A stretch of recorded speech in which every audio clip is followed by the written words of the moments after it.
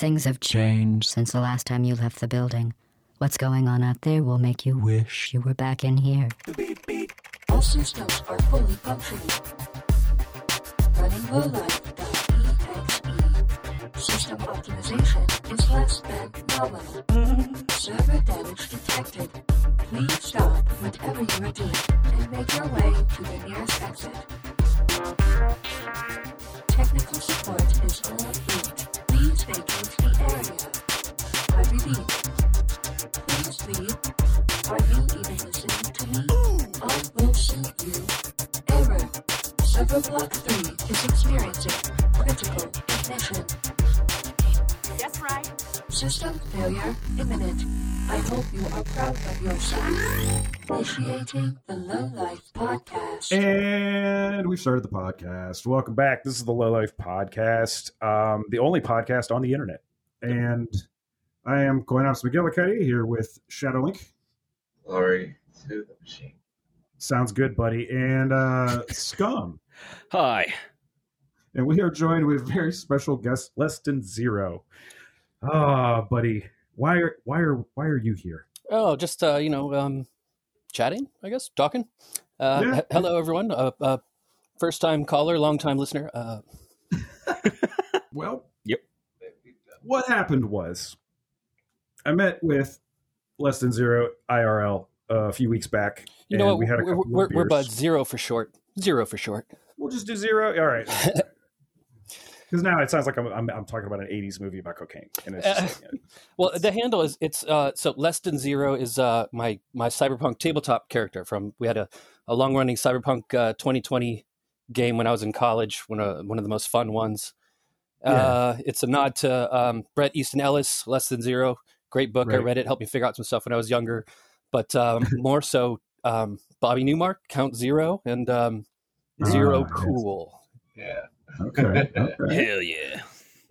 I get that. And we were having a couple of beers, and we were talking about like we're roughly close to we came up basically in the same era of shit, and we kind of started talking about a truck and various trucks in the 70s and like 80s because it was a thing that basically ended up culminating in like the A-Team van. Really, there wasn't until you get to like the Fast and the Furious movies. There really wasn't a whole lot of that kind of truck as character thing. There were tons of TV shows like the fucking Highwaymen, BJ and the Bear. Shocker. Yeah, you had BJ and the Bear. You had Sam Peckinpah's cocaine masterpiece Convoy. There was just so much shit going on, and Convoy. It all led us to this thing, this one particular vehicle that we remembered, and just like it took us a second to kind of place it. Remembered and misremembered for a while, like over the years. Yes. Confusing it with other vehicles, confusing with other movies that I'd seen at a younger age. So yeah, shoot the shit at the bar, talking about this vehicle, and finally kind of paring it down to where we'd seen it before and why it was a big deal. Right. And it was because of this movie that came out in 1977 called Damnation Alley. Dun, dun, dun. Greatest Yeah, it sounds really fanfare like that. greatest movie. It's the hands down greatest piece of cinema I ever saw. In no way problematic, no way completely scientifically accurate. It hurt my brain, you guys. It hurt so much. At least now I have kind of an explanation as to why you forced us to watch this movie. it was too funny not to. So Because, this, Timely. this movie came out at a time. It was like pretty much the height of the Cold War, and as far as cinema goes, there was a lot of movies kind of really fascinated with disaster. We had like Earthquake, we had Towering Inferno, Poseidon Adventure, and Dr. Strangelove. There you go. And yeah. this was one of the foundational post-apocalyptic movies, and it was sort of I don't know what's the best way to put it. Kind of formative. Yeah, because it's 2 years. It's coming out. Yeah. It's coming out 2 years before fucking Mad Max. You know, like it's literally a precursor in a lot of ways. I was trying to draw sort of a timeline. You know, you got Strangelove in '64, you got this movie in '76, and at this point they were just dealing with the apocalypse as like another disaster, as another effect that happens, not really as its own character with its own. Even sci-fi did it with like silent running and like you know there were a lot of these dystopias going on. Zardoz, you know, like all of the retakes of I Am Legion or I Am Legend. So like Omega Man, the Vincent Price one, I mean, there's so many that were going on at this time that like we as we were talking, we realized we've been steeped in this fucking tea, man. Yeah. Like one of my favorite short stories is Second Variety by Philip K. Dick too, and of course I Have No Mouth and I Must Scream. Those are science fiction staples in my opinion. Oh yeah. Yeah, and I mean, and a lot of the fiction of that time kind of came up, like the writing was even before that. So like it eventually bubbled its way into, you didn't see J.G. Ballard until years later, with like Crash and stuff. But like that stuff was all going on right around this time. So this movie comes out in 77, like a year before I was born. And this, and like a number of other movies similar to it that sort of deal with this apocalypse kind of looming threat that was bubbling to the surface at the early 80s. All were shown to me at a pretty tender age. Probably shouldn't have been watching this kind of stuff, but because my dad was in the Air Force and he at one point worked in SAC, Strategic Air Command, anytime a movie like this came on, we would get to see it. So I got to see War Games at a really young age. I got to see, we did Strangelove at a young age. DEFCON 4, another pretty good post-apo nuclear Holocaust movie, actually one of the more believable ones, as silly as it is, if you ever watch it. But yeah, any of these movies that would come out like this, he would show them to us and like kind of critique them and say like, "Oh, that shit ain't like that," or like, "That's exactly how it happened." Exactly. Here, son, this will prepare you for the future. Precisely, exactly. Resulting in the fact that like, I kind of had an understanding of MAD at a pretty young age, mutually assured destruction. I mean, I didn't have like a full understanding of mortality, but I kind of understood that these movies were sort of what ifs or could be's, and I should pay attention to them. Any with a lifelong obsession with these movies. Saw Road Warrior probably like age 8 or 7. And many times since then. But at that point between age, I want to say like 4 and 8, when I'd taken all these things in, eventually they just sort of melded into sort of one narrative and trying to like pierce them apart to see what parts were from what movies is really kind of been a lifelong adventure. And this one most recently, I think that the last time I'd seen Damnation Alley before talking to you about it was probably again when I was like 10 or 12, like really early. Yeah, I think I remember seeing that there was we'll get into it, but there was the original cut of this film was 2 hours and 15 minutes long. As I could not imagine a 2 hour and 15 long cut of this film. And you know what? It would have made more sense probably because it might have been closer to the original, because this is based on a Zelazny short story that was novelized. Okay. And he approved the first draft, like the first draft he saw, he was just like, "That perfect. That's really good. Good job." Like he understands it, how to adapt shit. But then when they put out what you guys saw, he was fucking livid. Yeah. Like he was not okay with it. I think I read that he said he didn't recognize his own movie. Damn. Yeah. Or his own and story. They still have his name in the credits. It still says in the opening credits from the novel. Yeah. Damnation Alley, and it's just like, oh, buddy. Okay. You know what this movie really didn't prepare us for? The destruction of bodily autonomy. Nope. Because this is 1979. No, it's a different type of apocalypse. Right. And it takes, it starts off in California. Like, we'll get into that in a second. But, like, it does take place in California, which, as of the overturning of Roe v. Wade, abortion has been legal since 1969, which is actually 4 years before Roe. And so it already would have been legal in California, and it still is. And it protects the right to personal reproductive decisions. They're really into bodily autonomy. So are we. And, when people talk about the good old days, it's sad that that's what they mean. Yeah.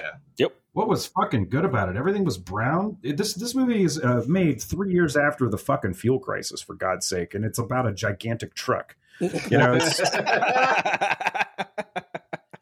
they actually make a joke about that in the movie. That's gold. Yeah, it's yeah. You could really pick a few fucking beautiful moments out of this film. It's not a lot because it's a mess, but like, it's a lovable mess. Yeah. You know, who was it? Like, let's get it. Who directed this thing? Jack Smite. Jack which Smite, is a real name. fucking awesome name. Sometimes you win the name lottery. And so this guy also directed Illustrated Man, I guess, which is kind of the best movie that I've seen that he's directed, in my opinion. Midway, Airport 1975, another one of the disaster movies. He's also a big TV director, so this movie kind of reads like a made-for-TV movie. There's two reasons for that. One is that Jack Smite wrote a lot of Columbo and did a lot of Twilight Zone. Yeah, those are the two that got me, because I'm like, man, I've probably seen shit directed by Jack Smite outside of this movie and didn't even fucking realize it. I know I've seen Midway. I've seen Airport 75. No, I'm talking about Columbo. And Midway for sure. Yeah, those are the ones that like fuck me up, where I'm like, oh man. I mean, it makes sense though, because you're right. It kind of feels like a longer version of Twilight Zone, kind of. Like it's weird enough. Oh yeah. So who do we got in it? We got we got Stringfellow Hawk himself, Jan Michael Vincent as Tanner. He was you'll know him from Airwolf. He was in apparently Buffalo 66 in the bowling alley. Yeah. Looking frighteningly like me if I dyed my hair brown, like that squinty-eyed sort of 40-year-old flesh falling off his face look compared to this movie. Yeah, I was going to say you're way more grizzled. You're way grizzled. handsomer than Jan Michael Vincent. Oh, thank you, sir. He's a strange, weird. He's handsome, but he's a strange looking dude. I'm sorry. Well, they paid him a lot of fucking money. Oh, he fucking made bank. What was it, like $1 million? $1 million in a time when people weren't making $1 million for these kinds of roles, like on the side. Wait, what was the budget? 7.2 million. Jesus fucking Christ. 1/7 of the budget goes to this dude. But you know what? He fucking puts in the work on that dirt bike. So much dirt bike. That's the thing. It's supposed to be like a breakout role for him. There's a lot of him with no shirt or next to no shirt. He's got one of those little black stringy tank top Rambo deals. And he's doing a lot of his own motorcycle stunts. He was like going to be a Steve McQueen moment there. And ironic that you mentioned that name. We'll get to that later. So Jan Michael Vincent, big TV star in the 80s, Airwolf, like you'll remember him. And it's really great because he's also with George Peppard as Denton, who you will know as Hannibal from the A-Team. He's totally prepping for the role here. He's got a cigar in his hand. Yeah. At one point he has a cigarette and I was just like, son of a bitch, he's got a cigarette. I'm sitting there going like, this motherfucker just wants to smoke on set. That's all. That's like, what it is. Yeah. I feel that. I got no fucking problem with that. Like, that's great. Everybody smokes throughout the whole thing. It's ridiculous. Yeah. Oh, yeah. You could for no reason. Just the camera's on. Someone's got to smoke. And it's also a weird plot point. But, like, how about, like, at one point, Jan Michael Vincent comes back in and he's sitting down talking to, or Paul Winfield is also in this. Hell yeah. Paul Winfield, they're sitting there talking. His character, I'm sorry, just going to say, Keegan is the smartest guy in the whole movie. Wasted talent in this film. It's it's almost like a baton pass from him to Billy. Kind of, yeah. It's really, really weird. He's great in this. Because Billy's also, he becomes the smartest one in the entire fucking movie. The 15-year-old kid. You're absolutely right. Mm-hmm. But Peppard is hold on. like Winfield. Keegan Winfield. Oh, Winfield, right. Keegan. Let's tell him what else he was in. Terminator. He played the police detective that is questioning Reese. Star Trek 2. He played the ill-fated captain of the Reliant. He gets suicided by Khan's brain bug. He was in Mars Attacks.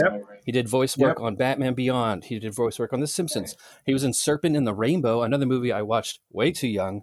Fucked me up in the head. Fucked me up and is one of my all-time favorites. Who's the lead in that? Is that my guy? Oh fuck! What's his name? Bill Pullman. Yeah. Oh, that's right. It was Bill Pullman. I was conflating him with the guy from the Island of Dr. Moreau, who's amazing. What the fuck is his name? You know who Val I'm talking Kilmer? about. No, not the remake. The young guy.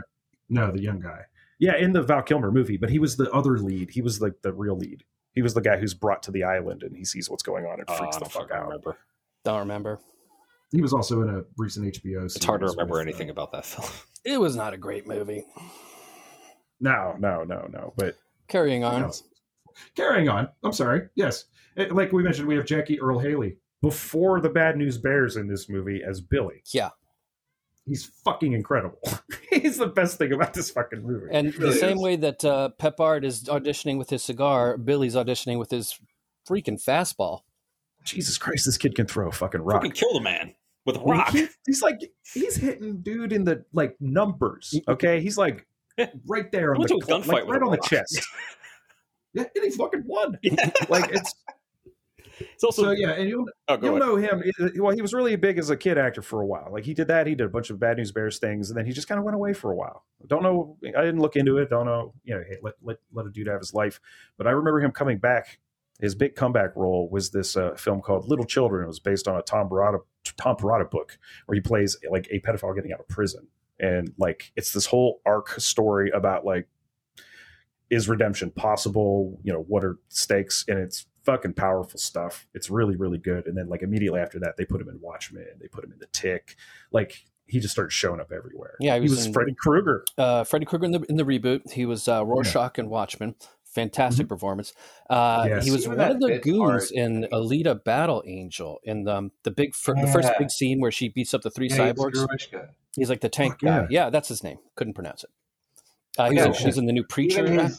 Even his like bit part. His part in Preacher is really good too. But like his bit part in Shutter Island as well. Like, yes. Yeah. No, he's great.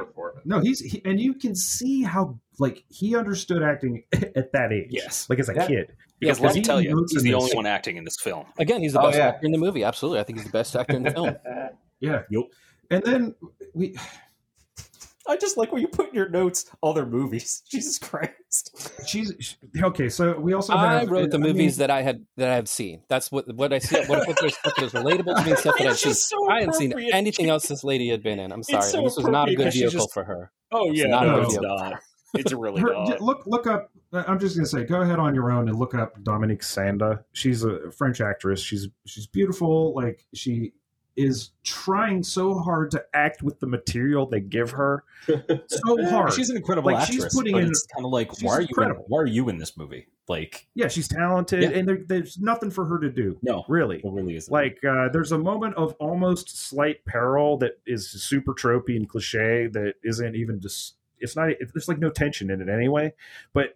That it's even there is dumb. It's one of those things. And her other rule is to tell Billy to stop throwing rocks at people. So the other thing we'll kind of drop on you here. This movie makes a lot more sense, I imagine, in the original 2 hour 15 minute director cut. The 98-minute, box office popcorn cruncher version, they cut a lot of stuff out. It's on the cutting room floor. There's some reasons for that. There's some reasons they made some different decisions with the movie. So maybe she had a better role. Maybe she could present herself better in the story, but there was a kind of a forced love triangle between Peppard and John Michael Vincent, with her being found, and it's just toast. Well, cliche. I'm glad they left it on the cutting room floor. Yeah. Shout out to Anna Muscat. They cut the love triangle out of this too. So fuck that shit. Yeah, seriously. What else do we got? All right, so like we said, this is based on the Zelazny novel, right? He actually helped with the first screenplay that he was approving, and then they threw it out because of reasons. Well, what we're going to get into. 21st Century Fox made 2 sci-fi flicks in 1976 for like a 77 release.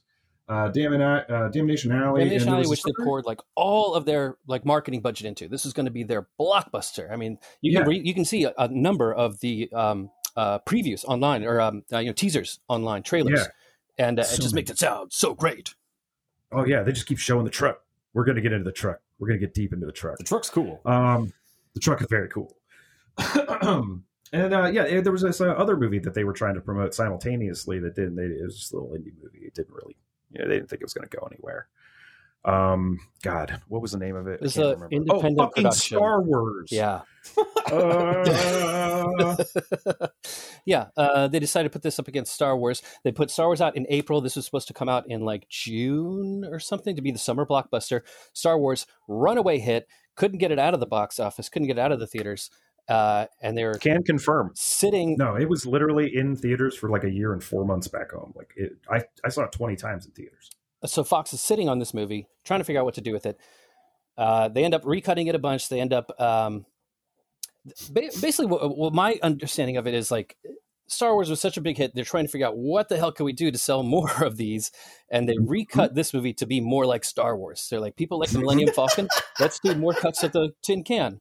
But the Millennium Falcon sailing through asteroid fields is not as appealing, or is much more appealing to look at than a armor personnel carrier running through the desert.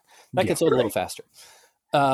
And the other thing, they're like, Even okay, though what it else has works? too many wheels. What else looks You know good? what I mean? Let's do some weird color effects. So they did a bunch of special effects that are Yeah. actually one of the more redeeming things about the film, Yes. which is funny because Mhm. it was sort of an add-on at the last minute. This. But yeah, they put it up against Star Wars, so it didn't do Well, great. they did. The trick to it too was they did blue screen effects, but on a blue sky.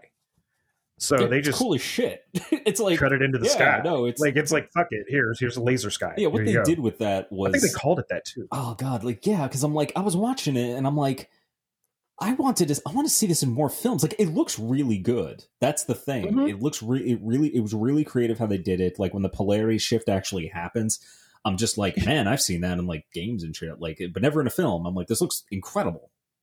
I've seen that on 4 hits of acid at a rave. Hell yeah. It's definitely one of the more redeeming things about the film. They use that to kind of make the environment part of the action, part of the character of the movie.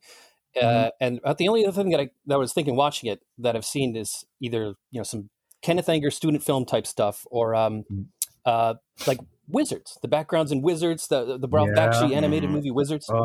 Yes. Which, surprisingly enough, when this movie started to tank, they started putting it in theaters as a double feature with Wizards, which was also not doing so great with the public. Holy fuck. Yeah, Wizards. 1977, That would have a been double feature of Wizards and freaking Damnation Alley. That would have actually probably been one of my favorite nights to go to a double feature if I were old enough to be doing that kind of shit. Because I was like 8 when this shit's coming out. You know? I'm seeing it later, if I'm seeing it at all. Like I think I saw this for the first time in '83, where they had you said there was the popcorn cut that went to theaters. They added scenes apparently for the TV version. Yeah, so later on it went to, aired as I think a 2-part TV movie. Anyway, it aired as a TV movie. What was happening was NBC was going to put out The Day After Tomorrow, made for TV movie, about basically the same subject. Another one that I saw and kind of melded in my head with all these post-apocalyptic visions. So to kind of like cut their lead, they released this as a made for TV movie. It was a bit longer. They put some stuff back in that was kind of like the drama that was happening at the base after the event, which we'll get to. And it actually won a 2 in the Nielsen ratings slot. So, good on them. For what that's worth. Well, nice. Good way to go. Way to fuck me up early there, Fox. That was cool. But yeah, no. So let's see. Now, it got robbed because, like you said, that Star Wars actually took like some of its production budget. It was like so they were going to finish Star Wars. They ran out of money to finish Star Wars. They needed to finish to be able to put it out. So they took read about a quarter of the production budget to go over to Star Wars. That's just insult to injury at the end of the day. Yeah, seriously. Oh man. And they I heard obviously something took it about- away from the effects because it shows. Yeah. Well, they said these effects, these like post sky effects, took them 10 months. That's amazing to me. Just because it was like 2 guys working on it. I mean, it like kind of 24/7, shows because as much as possible. Yeah, like it's one of the coolest things in the film. So I'm like, good on you guys. Oh yeah, no, it's a fever dream. Yeah. It's like that hallucinogen scene in Charlie, which was like the Flowers for Algernon movie. It was just like this weird scene in the middle of the movie. Like this movie's really awesome, and then this crazy everybody's tripping, and here's disco hippie music, Oil and I'm like, projectors. what the fuck? Yeah. Right. Yeah. Yes. If you ever saw Dink in concert back in Northeast Ohio, they had a guy that actually did that. He had this projector with a bunch of these like oil filters and stuff that he would rotate and stuff. It was like the 6th member of the band. Nice. Yeah, it was fucking great. Anywho, yes, this was also, like we said, this was meant to be a Jan Michael Vincent vehicle. This was supposed to be the thing that like makes a star out of him. That always happens. You always get these guys to do like a couple independent movies and then boom, they suddenly you see whatever anywhere all the time. Like Jack Black kind of had that moment, where he was just like doing kind of small movies and then he was just like Disney. He just blew the fuck up. Yeah.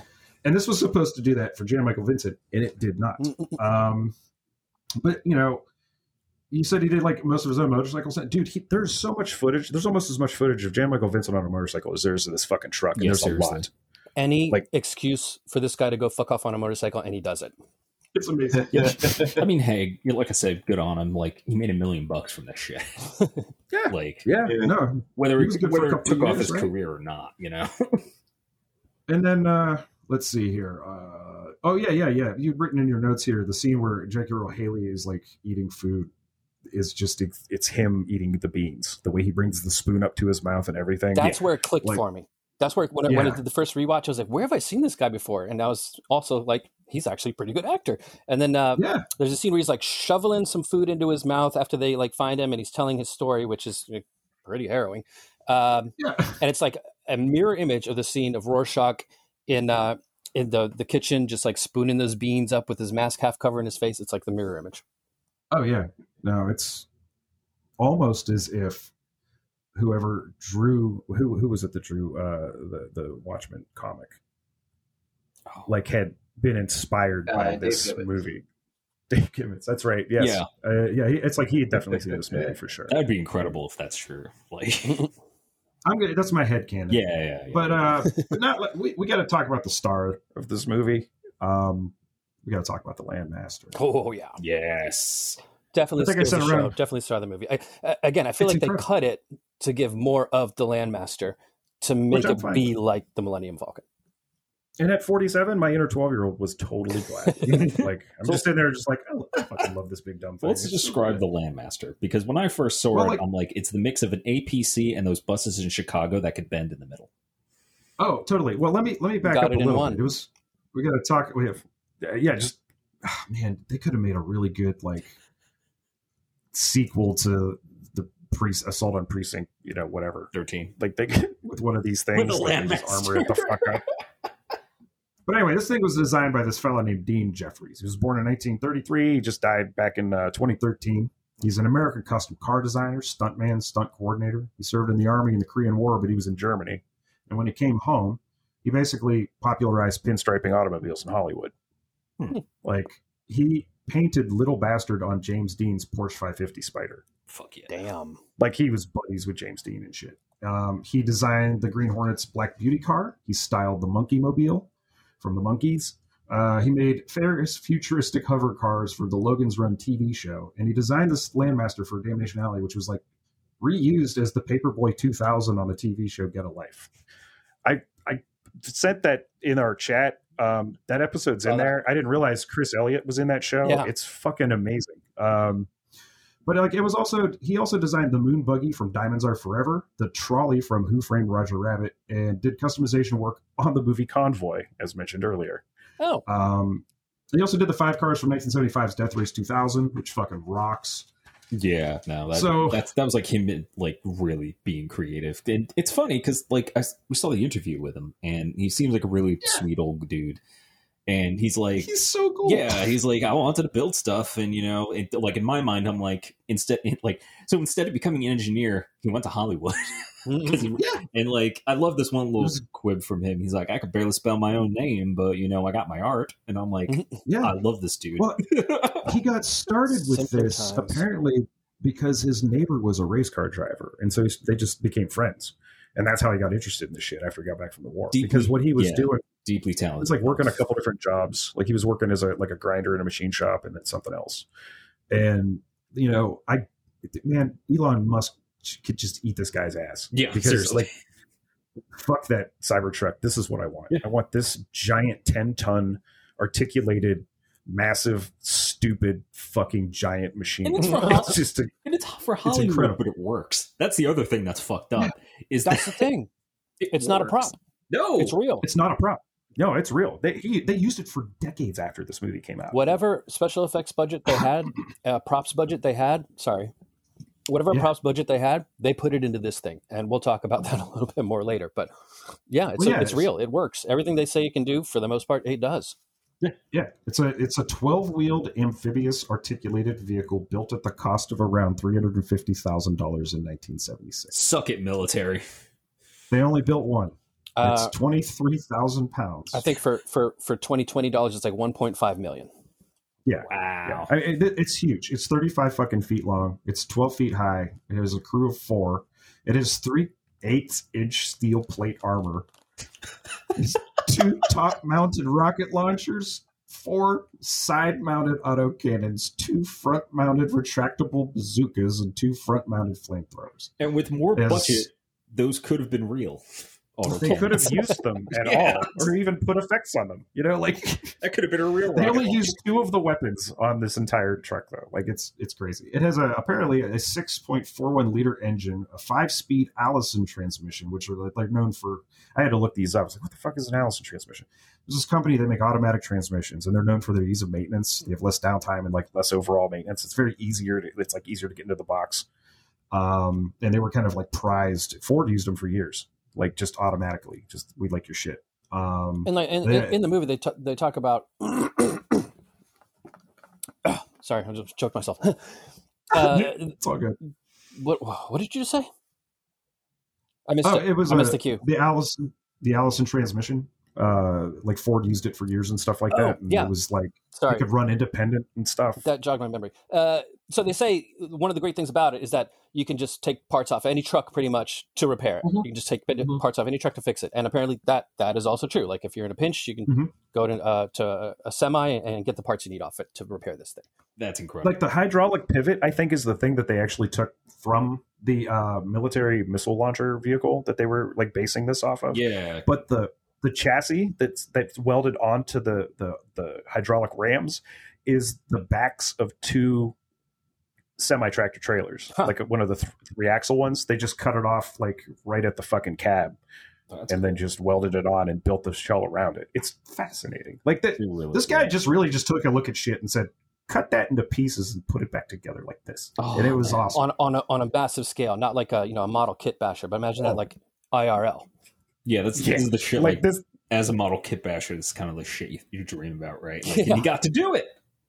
Okay. I don't know. Patreon goal. I want the Landmaster. Like I want it. Yeah, I'll use it for charity things. I'll also use it for nefarious things. Anyway, so it has this. It has this 12-wheel. Like I said, it's a 12-wheel vehicle. It's a tri-start suspension. And basically, the way this works is there are 3 wheels in 4 positions. You have 2 like axles basically, but each wheel set is set up like a triangle. There's a wheel at the top and then 2 at the bottom that make contact with the ground. They all spin, and they're designed that if they hit something, the whole thing just fucking chunks over. Rotates. The whole thing, the whole housing of the 3 wheels will just climb over the thing that way just by rotating. And there's like no suspension, he was saying too, but like you could still hit rocks and not feel them. Right. Yeah, just the way this thing is designed is fascinating. Yeah. It's for 1976. It's fucking incredible. 1976 for a dude who makes cars for Hollywood who could barely spell his own name. He's amazing.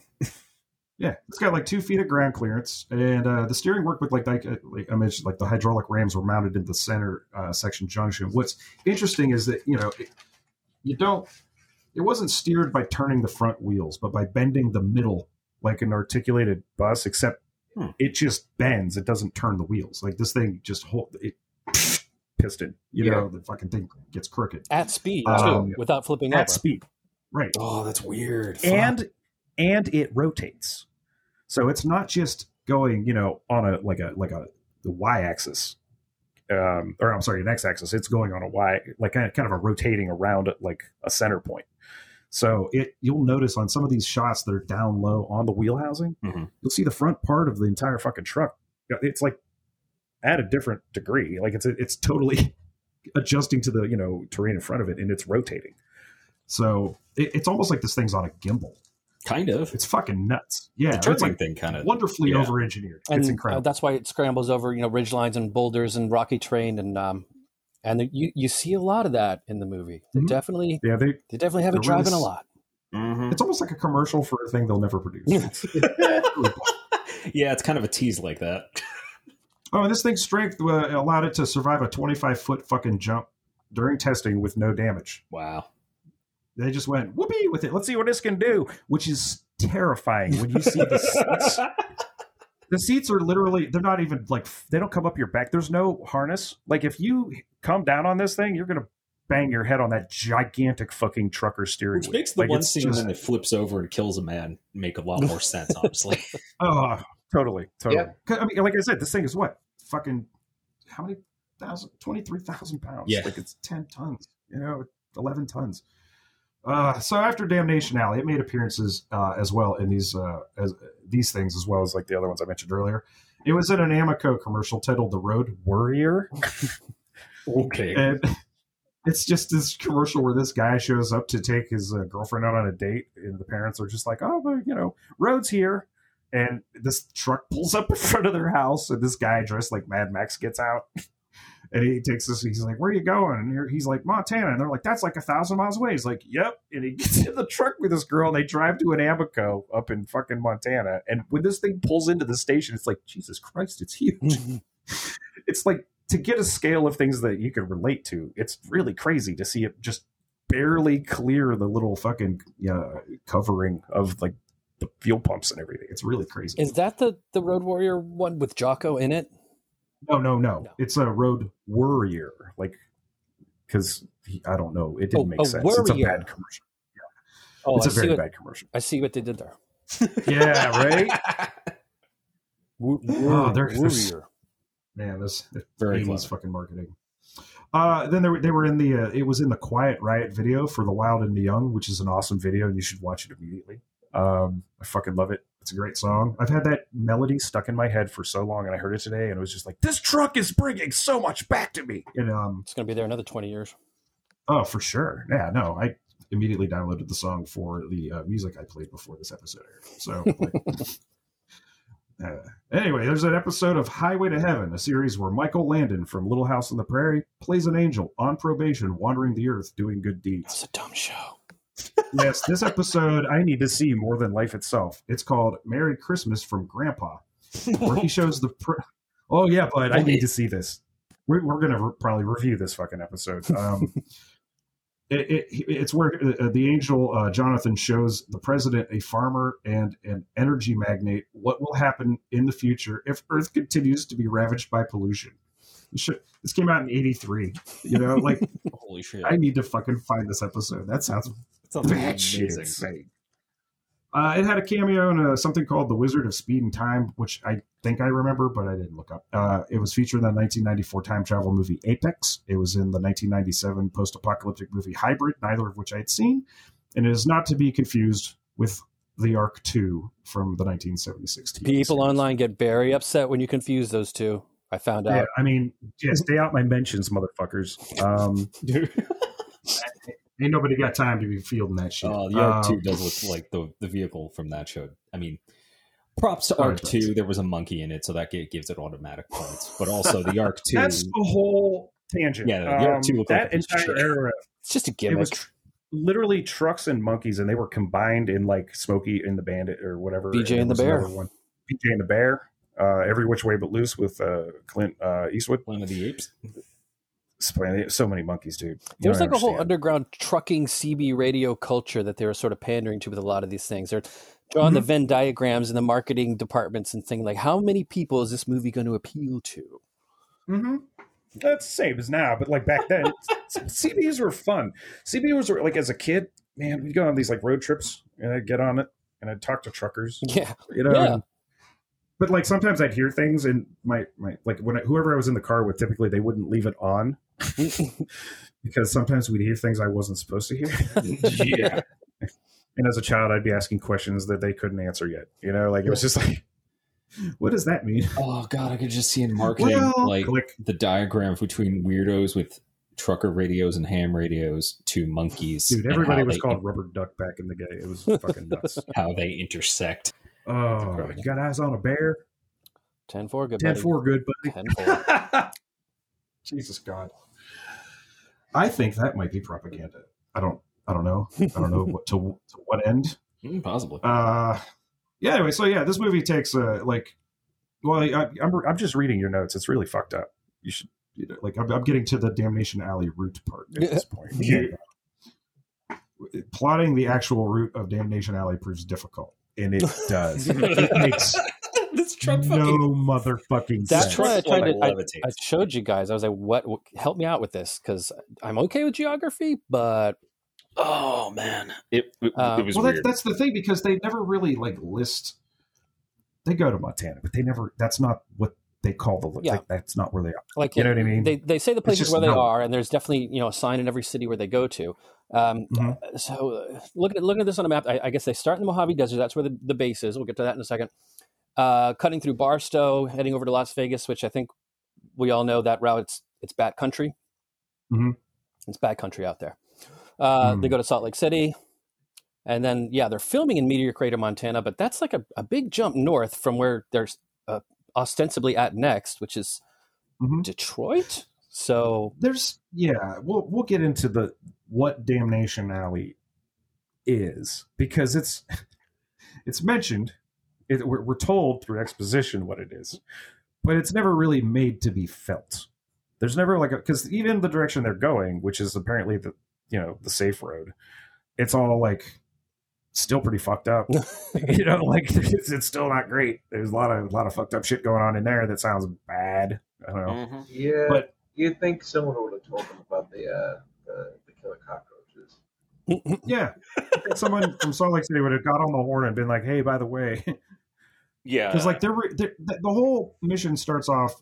We'll get to it, but it's because they hear a signal coming from like Albany or something. Albany, New York is the only place that they're able to get a signal from, whatever signal that is. Well, thankfully, abortion's legal in New York. You know what I mean? So at least they have that. Yeah. So, let's get into it. Like we mentioned, it starts off in California at a Air Force base. What was it called? Okay, so pan in on. I love this fucking scene, you guys who have no idea. 123rd Strategic Model Wing on Force Perspective Air Force Base is what I wrote down instantly. But it's definitely like a model work with like a camera on a ridge line, and then behind it is ostensibly this Air Force base, which I don't know like a lot about Air Force missile bases. I know a bit about Air Force bases, but I'm pretty sure that most of our nuke bases are in the middle of the country, Montana, South Dakota, North Dakota. So I don't know how they're in a nuclear ICBM launch facility in the Mojave Desert.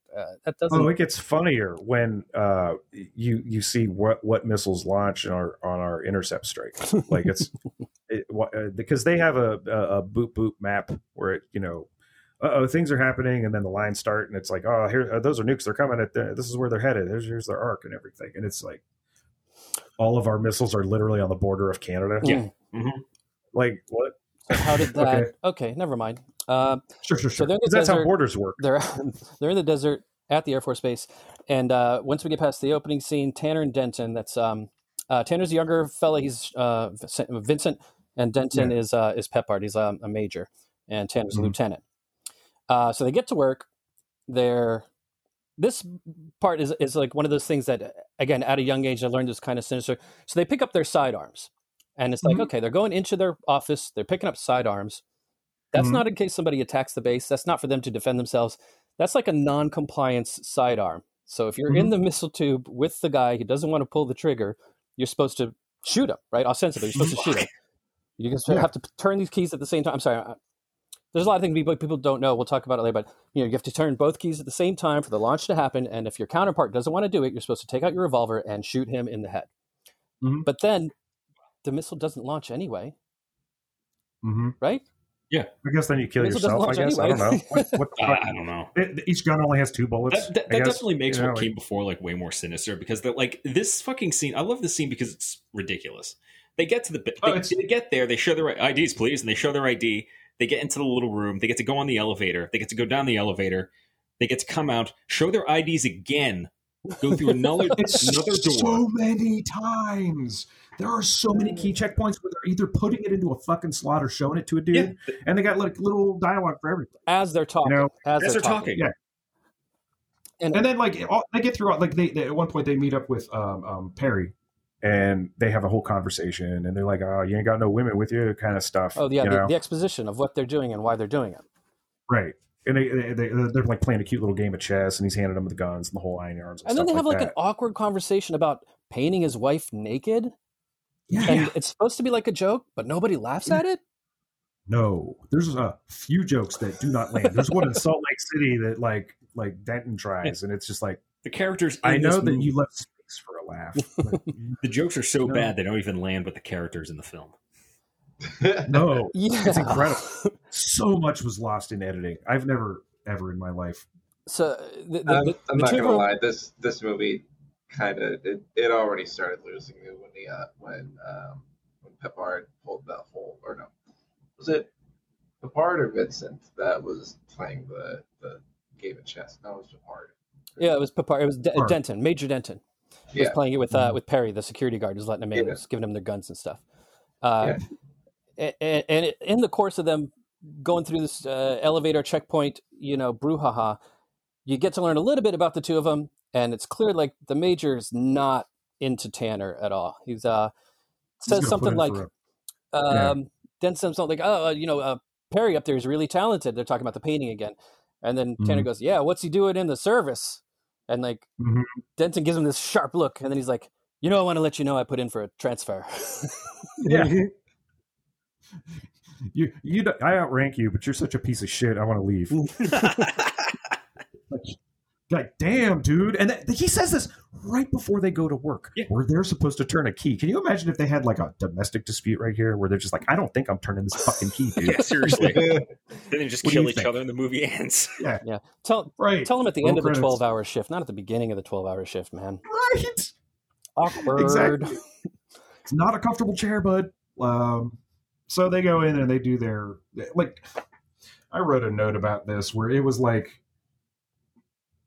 this opening sequence, like up to the point where they go and they're relieving the other guy at duty. It really reads like the director of By Dawn's Early Light saw this and said to himself quietly alone in a viewing, like a screening room. He just went, nah, just nah. Cause it's so written by a 12-year-old who thinks like, Even their uniforms look almost like child. They look like G.I. Joes because they have like the 123rd, like, and the abbreviation of their command, and it looks ridiculous. Like you've never seen those. That's exactly what that stuff looked like back then, though. I will tell you this. That's one of the things that sold this for me was like these guys on screen with these like starched blues. My dad would come home wearing the same goddamn thing. Interesting. Mm-hmm. Okay. And it was like cheap embroidery like that didn't look like totally professional. Yeah. So that part they got real. And to your point of redoing this one, literally 1985 War Games starts exactly like this. War Games starts exactly like this, and it's done way better. Oh yeah, no, yeah. They were figuring out up the nuclear apocalypse by this time. Like after a few fucking try runs, like you couldn't have Slim Pickens riding every bomb down. Yeah. And this is one of those things that, in my mind, confused all these movies together. I was like, oh, yeah, the movie where the two guys, they go down there and then they killed the world. I remember being a kid and thinking any movie that opened with the destruction of the planet was a pretty good movie. Yeah, because like our protagonist... Good instincts. Yeah. Like, and they were a protagonist. They killed a lot of people. Oh yeah. I watched. They lay all that on you in the first 5 minutes. The protagonists of these movies just ended your world. Yeah. This like opening, like I don't know how many fucking minutes, like 12, is literally like half of it's stock footage. But like, oh yeah, since this war starts and there's these dots and the first guy's dialogue is something to the effect of like, oh, it looks like a satellite's breaking up, which is like. Yeah, that's what it is. No, it's not. It's 50 lights on the board go on. 50 lights on the board go on. Probably satellite. Yep. Yeah, probably satellite. It happens all the time. Can't blame him to be. We're not going to blame him for trying to be like optimistic, But then there's like, they get the order to do the thing, and fucking Denton and Tanner are just on it. They're professional. They open it. They get the code, which sounds completely made up by a 12-year-old. Like this entire plot is literally like, and then this happened, and then this happened, and then this happened for like an hour and a half. It's fucking nuts. If you see it on that level, it's actually kind of enjoyable. It's just like, man, I'd tell like an 8-year-old this if I were 12. Yeah. Like, I mean, like what was it? Because we saw the Monster Vision version of the film. Joe Bob Briggs, wonderful horror movie. Who in my head is, the TNT late night presentation. He's like a country fried version of Max Headroom. Yeah. Yes, that's so true. Yeah. But like you said, it's like, thankfully we don't have a plot to get in the way of the story, Oh man, his commentary, most of it was pretty fucking spot on and hilarious. Like, oh he's yeah, like, absolutely. Like he was the only thing that was keeping it alive for me, honestly. That's what he does, man. No, yeah. That's his job. Yeah. That's why. I mean, it was dudes like going even further back, like Svengoolie, fucking Superhost up in Cleveland. There was like a ton of these dudes in all these like smaller markets and shit that would do like the Sunday afternoon movie or Saturday afternoon movie or something like that. And they're why like you have entire fucking cultures of people who are just into these like misses. Mm-hmm.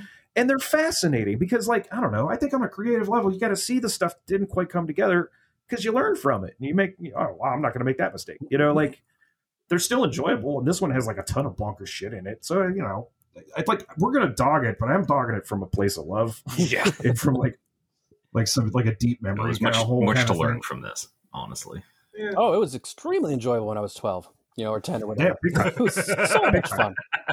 It suffers from that 70s movie curse of like it feels like nothing happens for a good percentage of it. Nothing, absolutely stuff, literally nothing. Like nothing of consequence happens in this movie, fucking redneck. other than things that make you angry. It's a road trip. Yeah, there's also a lot of parts of cuts where it's just like ominous geologic sounds and scenes. Yes, it's just these weird like rumblings, and again, that kind of remind me of these like old Kenneth Anger films, but.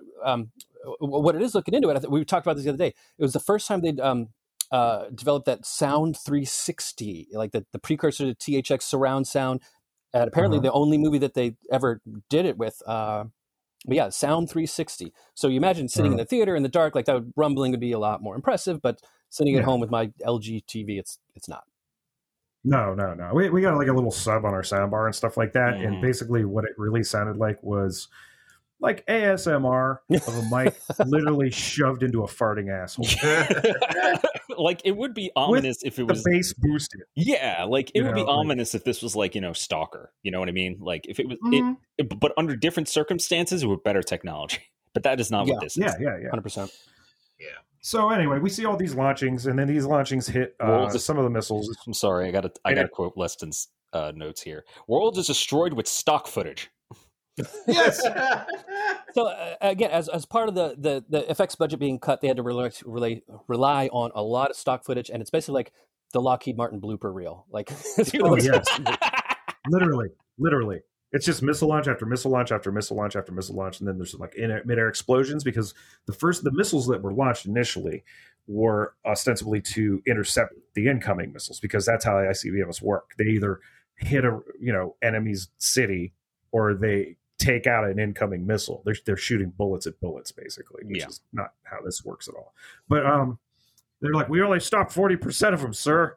And that is all it takes to knock the Earth off its axis. Wow. Yeah. All the bombs Earth gets knocked off its axis. And meanwhile, this general still says nothing. He's just this like standing there, stiff, glassy-eyed. Apparently, he had a lot more lines in the director's cut of it. Of course. But yeah. Yeah, didn't he have a whole subplot where they show him slowly going mad later? Yeah, and like the they just don't have it. Discipline breaking down on the base, and yeah, totally. He's mentioned like this could have been we could have had like the Kingdom of Heaven director's cut, but instead we have this. Yeah. Does that footage get closer to your mic? Do we know if that footage still exists? I don't know. Honest to God, that was the thing that I like. I want to say I read something that was like yada yada. The original cut lost to time, but I read that a lot for stuff. You never know; they might find a VHS or something. That does happen sometimes. Or screener copy somewhere. Yeah, screener copy. Oh, fuck. I'd watch it with the text at the bottom. FBI, do not copy. Like that would make this more believable, honestly. So then all that shit happens. And then the most boring way possible because everyone just sounded fucking bored during the end of the world. Well, it just annihilates the planet. Yeah. Like you just see there's stock footage of nukes going off, which I always I don't know why I enjoy watching. I enjoy watching them the same way I enjoy the smell of gasoline. And then again, like the missile command room, it's just like everybody's like dead silent, looking at each other, and this voice just comes on: targeted cities, yes, destroyed, Seattle, Chicago, New Boston. York. And like, What there was some like weird one like Trenton. Yeah, Trenton, because we're gonna miss Trenton. Then it was like Trenton before DC too. So it's like Washington D.C. Like it's just so slow and just dispassionate. I don't know. And then Zero, would you be so kind as to read the prologue? So yeah, then the prologue screen comes up. It's amazing. The Third World War left the planet shrouded in a pall of radioactive dust, under skies lurid and angry, in a climate gone insane. Tilted on its axis as a result of the nuclear holocaust. That's another thing. They used to say nuclear holocaust. You don't hear that so much anymore. Tilted on its axis as a result of the nuclear holocaust, the Earth lived through a reign of terror with storms and floods of unprecedented severity. What's that sound like? When this epoch began to wind down, it's 2 years. It's been 2 years, they tell you later. Right. When this epoch began to wind down, the remnants of life once more ventured forth to commence the struggle for survival and dominance. This is the story of some of them. Yeah, so and I'm just thinking like the story of some of them. and I'm just thinking like the translation here. Military-industrial complex finally succeeds in destroying the planet, and the only hope for the survivors have is another product of the military-industrial complex. Yeah. Yeah. Oh man. Yep. Yeah, and they make it seem so ominous as well. That atmosphere that they create in that moment where they're zooming in on planet Earth and it's just like this bombed out husk of what it once was. Yeah, I think in my hand notes I was like, zoom in, this crater Earth. Yeah, it's really they do this like really crazy psychedelic kind of laser sky. It's really thing cool for a second too, as they're kind of bringing it in. It's really cool. Yeah. It's just you expect to see like mutated things and shit and like really weird stuff, but honestly, all we get is like flesh-eating cockroaches and rednecks. Oh, and giant scorpions. And giant scorpions. Moments later. Yeah. Literally moments later. Yeah. Jan Michael Vincent's earning his $1 million doing dirt bike stunts around a giant fucking group of scorpions. Yeah, that sense of like just the ominous feeling that that prologue had like laid out for me was just immediately evaporated. Oh, yeah. You think this is going to be like depressing, like Call of Chernobyl or something, but honestly, it's really you not. think that this is going to be like, this is going to be Second Variety or something. Yeah, it's a romp. It's a romp. No, it's a big old zany having fun on the dunes with a fucking lady on the back of my bike. A post-apocalyptic road trip. How many? That's an underrated genre, and I think it's been coming back recently. But kind of. Like, how often do you see that? It was like what? Looking for a date for the end of the world or something? Zombieland. Like, that's the kind of shit. Cherry 2000. Do you guys remember Cherry 2000? Cherry 2000 or, Furiosa. Post-apocalyptic road trip. More so even than Road Warrior. I was going to say, there's like 2 Mad Max movies that you could count, at least, minimum. Right.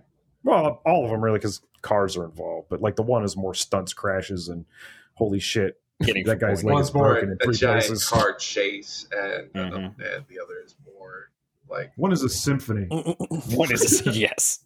It's just so gorgeous. Yeah, this is more like a badly hummed tune. We would not have Fury Road without this movie, I think, in some ways.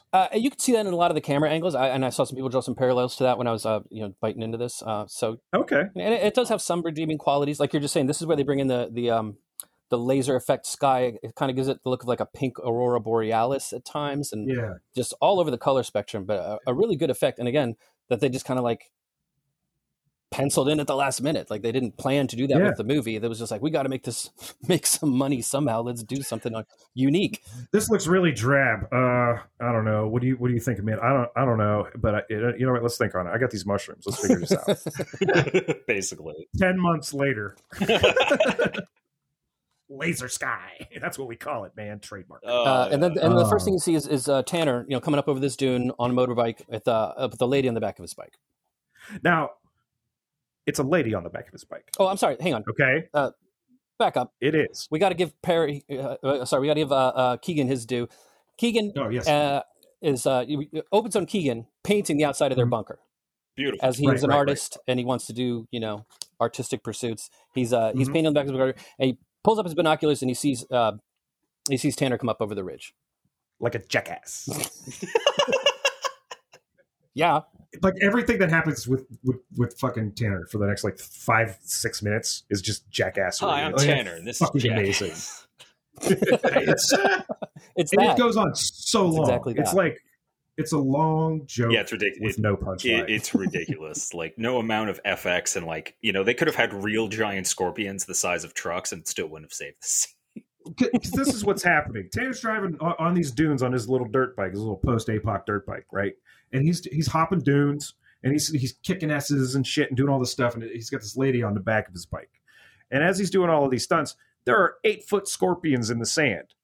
And I guess originally they were going to use animatronics, right? That would they had some kind of 8-foot animatronic scorpions is what they said it was. But the sense that I got was this kind of like Chuck E. Cheese brand animatronics, not anything that looked good on film because I cut them right the fuck out when they did the director's cut. Like 50s pulp, but in color. Yeah, like I would have loved that way more, honestly. So instead we get these blue screen, forced perspective scorpions that aren't even really being that aggressive. They're just kind of like standing there being scorpions, and he's like harassing around him with rooster tails coming up off his bike like something's happening. He mimes a kick. Yeah. At one of them at one point, which means whoever did the compositing had to fucking put one there. You know what I mean? Like, I could just see Jan Michael Vincent like off, like before they shoot, and he's just like talking to like Smite, and he's like, "Hey, I'm gonna do a real quick little kick here, and then I'm gonna like speed out, like just real quick." And 100%, they're like, "Oh no, man, I know a guy who'll put that thing there." And it seems like a deal was made for that particular moment. Yeah, the guy is, and meanwhile, the guy when he gets, it's like, you motherfuckers. And you know what? He did it. Yeah, he did. The guy put the fucking scorpion in it. They probably had a nice old whole entire bottle of whiskey, which we'll talk about in a second. But yeah, he's doing all this bullshit, right? And then he Keegan sees him, and he's like, well, it's time for you to go, darling. And he pushes this woman off the back of his bike. He just kind of elbows her off. It's a human being. No, he doesn't. Like, we had to rewind. He straight up pushes her off the back of the bike. He straight up, it's a lady. Because like what happens later, we rewound it to watch this again. Yeah. Because he starts tear-assing around in the sand around these fucking giant scorpions again. Who again aren't doing anything. Meanwhile, the other scorpions. And the other guy is like looking in horror because he literally just got off the radio with him saying, "It's like, oh, who do you got there?" It's like, "I found a lady in the next town," and he's like, "Cool, man." And it's like because their military guys have been stuck underground for 2 years. And he's like, "Cool, man." And then he sees her push this person off the bike, and he's like, he has his rifle ready. He's like, "I'm gonna have to kill this white man." Like, what the fuck? Instantly, I was like, "Is that the kind of guy that Tanner is?" Okay, is that kind of hero? Some Snake Plissken in him right there. And it's not a good edit. No. Because you get frames of her falling. You see her hair. Like it's a natural it's bodily reaction. Yeah. There's no uncanny valley here, right? This matters that we're pointing this out. Because then Tanner he's jackassing around on his bike some more. And he's like fucking with them. You have to understand, he's like 60 yards away from the base. He could literally just like do a big old arc and avoid all of them.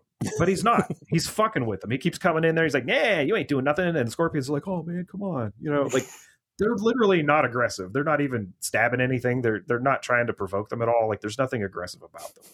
But like after he throws the woman off, he comes back. Keegan got the rifle out and he shoots it at his feet. He's like, "What the fuck are you doing?" Basically, well, that's how we greet each other in America when we're upset with our, decisions. Just shoot a bunch of bullets at somebody's feet and tell them, "What the hell are you doing?" He denied that woman her bodily autonomy, and he let Keegan think that it wasn't a fucking mannequin because they cut such a bad. And the only way they could. It was a choice. It was a choice that was made there where they were just like, "Oh man, how are we going to get the giant fake scorpions on top of the lady?" I think what it was is that might have been Dominique. That might have been Janice from later. I hate that though. And I do too, but I think the reason why they had to cut that and just have her show up in Vegas is because they wanted to have like the full truck full at the very beginning, and then just timing reasons. If that's true, that's like, and also adds insult to injury. And again, this is just conjecture, but imagine scorpions don't look that good. You know what I mean? And how are you going to force perspective her being torn apart by one? So what they did was they made a little teeny tiny fucking model that they could stick under it that looked like a mannequin. And that just, Keegan's like, oh man, you know, like, what are you doing? This is like, what are you doing, guy? Like, yeah, you're a sick fuck, you know. Like, and then they get down into the base and they're sitting there talking. They're telling like stories back and forth, and he's saying, man, you know, I had this mannequin ride on the back of my bike the whole way back. It got so bad I was talking to her. I even turned around and kissed her.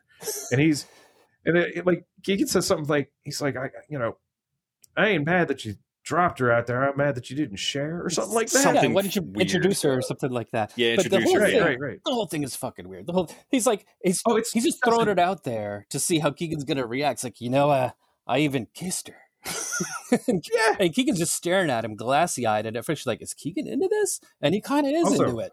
Hey man, look. No, they're all horny. Hey, look, man, I totally fucked that mannequin.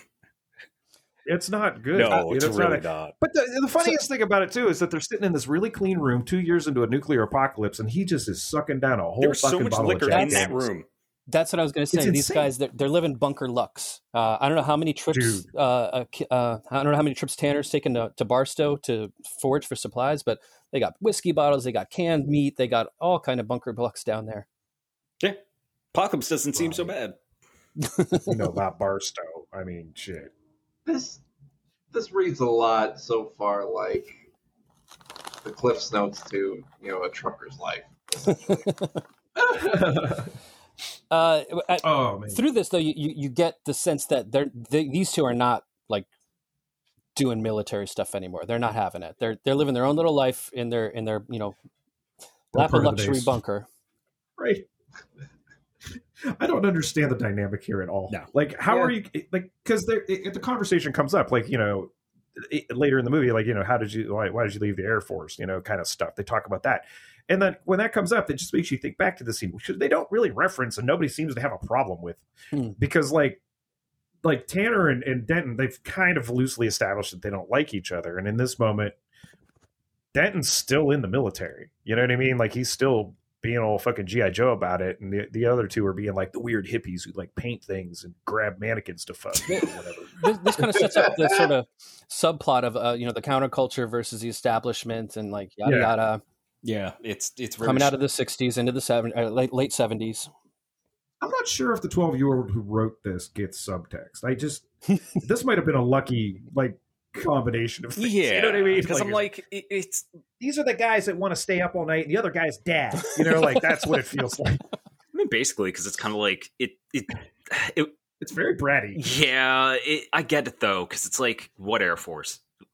Yeah, I'm still on their side, right? What are you guys doing, you're right, guys? Like, you're still wearing uniforms. You got a lot of cigarettes and cigars and liquor. You're doing great. So these two are in their bunker, and they're like, you know, having mannequin lust. So we get what they're all about. They get booze and you know, all their needs taken care of. Except and then at this point they cut over to Denton, so you can see, you know, how the counterpart is doing. And a nerd. Yeah, and one of his like porn stash Perry acolytes. Very apt description. Very apt description.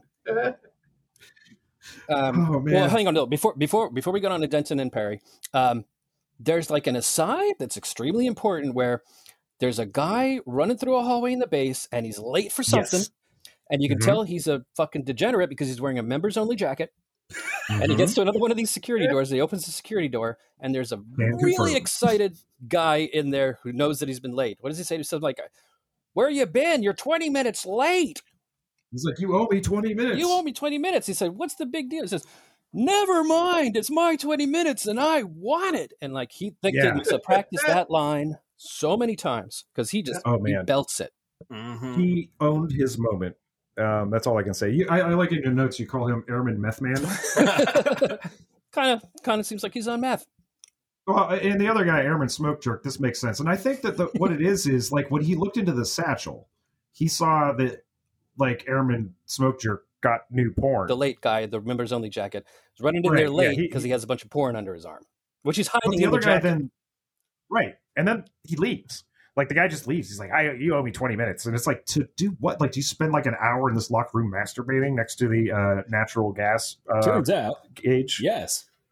And that's the thing. It's like, what is this room that they're guarding in shifts? And you never really find out. It's literally a single pipe with a big. It's two red, like it's two, like a two hatches, but like one pipe with a spigot. Mm-hmm. Right, and two bunks. There's a bunk beds. Yeah, that was my immediate question: is why is there bunks in this room? I can't imagine. Is it just is it the official military jerk off shed? Like, and somebody's got to watch it, you know? Yeah, post APOC spank bank. That's what it is. I mean, and that's like they don't really get into it. No, we never learn. But it becomes apparent in a couple seconds, like, oh shit, okay, because you don't know what the 20 minutes is about at this point yet. You know what I mean? And it could be like him cutting into my shaft or something like that.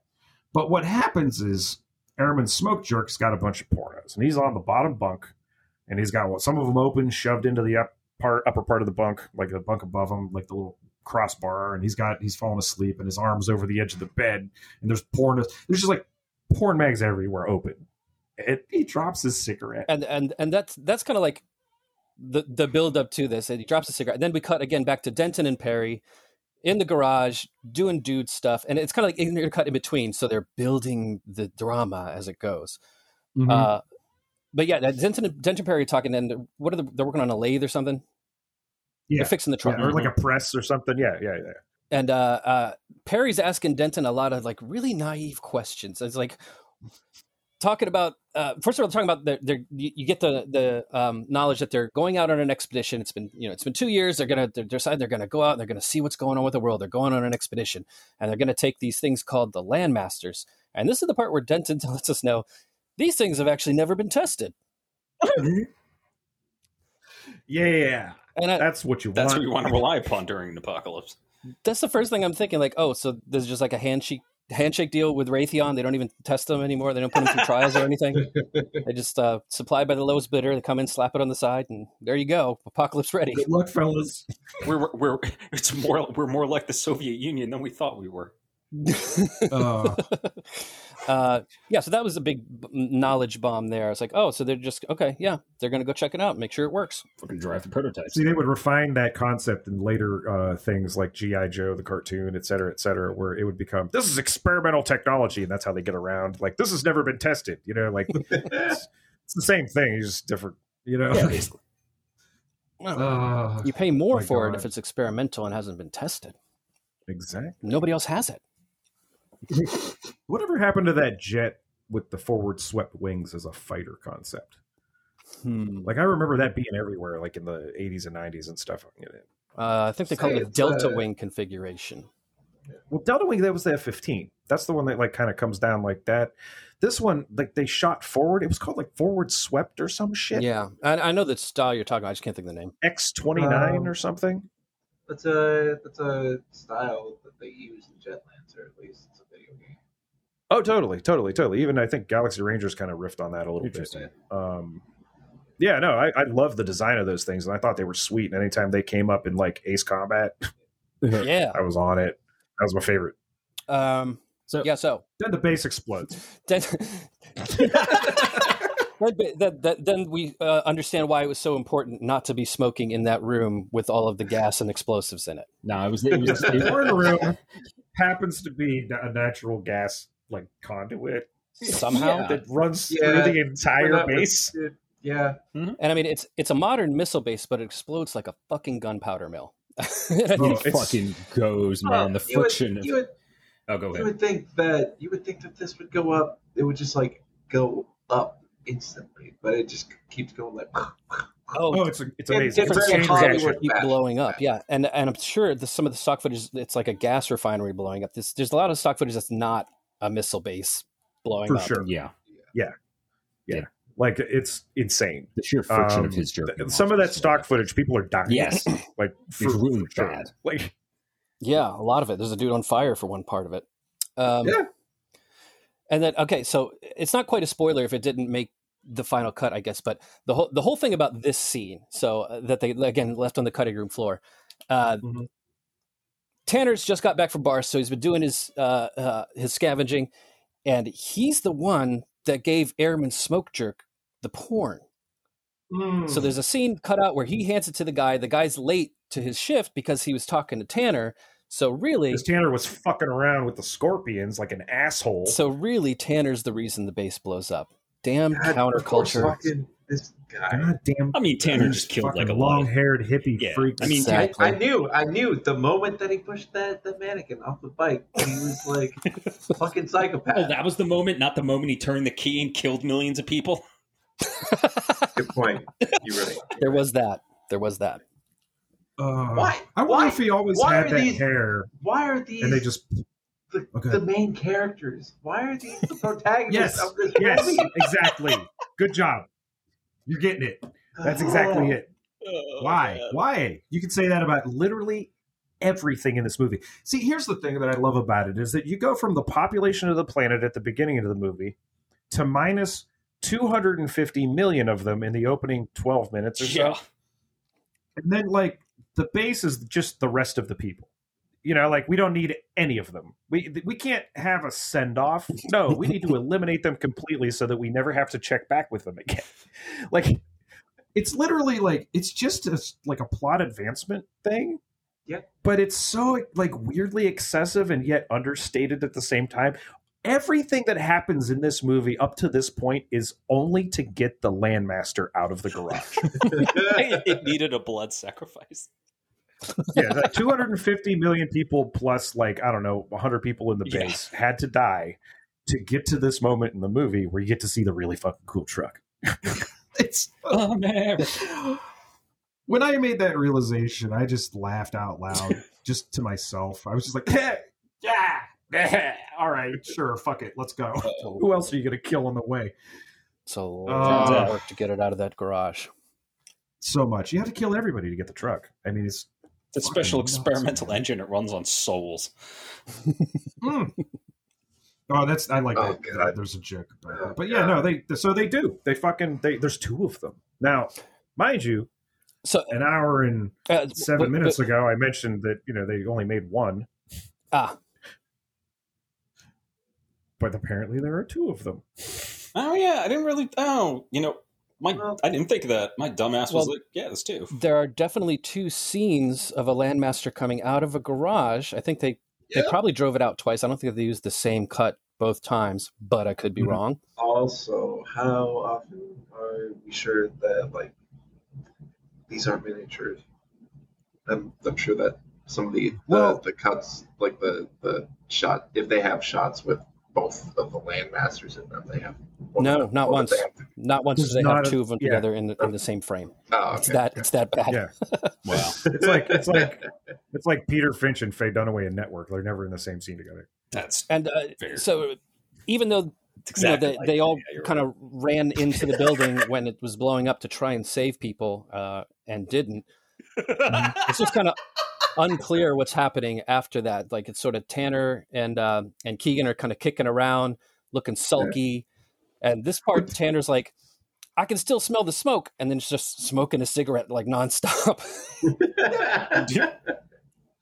So Tanner comes upon a guy on fire. Yeah. And Keegan's like, leave him, man. Because the guy is complete. There's literally like nothing you could do for this guy at this point. Like, he's done, and he stands there and they go back and forth for like 10 seconds. It's like, okay, this is going on too long. I felt like, all right, he's gone. Go. Come on, get the fuck out. Like, anything could explode apparently at this base. There's no logic to it whatsoever. Because the garage that the Landmaster drives out of is fine. Yeah. Apparently natural gas did not go. The garage and their hidey hole full of liquor were the two places that were not connected to the gas line, apparently. But everything else was leveled. Makes total sense. It's a goddamn shame that, like, no one was, like, drinking a full bottle of Jack while driving this thing. Is that... It sends the wrong message. This is a very PG movie in spite of the porno mag with just like boobs on display. Like at one point, Tanner yells at Billy, we'll get to this, but like he says, gosh darn it. And I was like, was that ADR? Like, did he actually say something else? Like, it would have been better if he said literally anything else. If he could have said blender tomato, and it would have been better than gosh darn it. The two Landmasters roll out of the garage. Denton pops a hatch on one of them, and he's talking to the two of them like they've never seen the things before. It's like a surprise for Tanner and Keegan that this is happening. Yeah, who have been stationed to this base and plus 2 post-apocalyptic years of just nothing to do, and never ever saw these things before. They had zero curiosity about anything. Yeah, I'd after day 2, I'd be like, "What's this room? Yeah, basically, Are you fucking kidding me?" Well, we are in year 2 of a pandemic, so and no, I feel that. I know about all the rooms in my house now.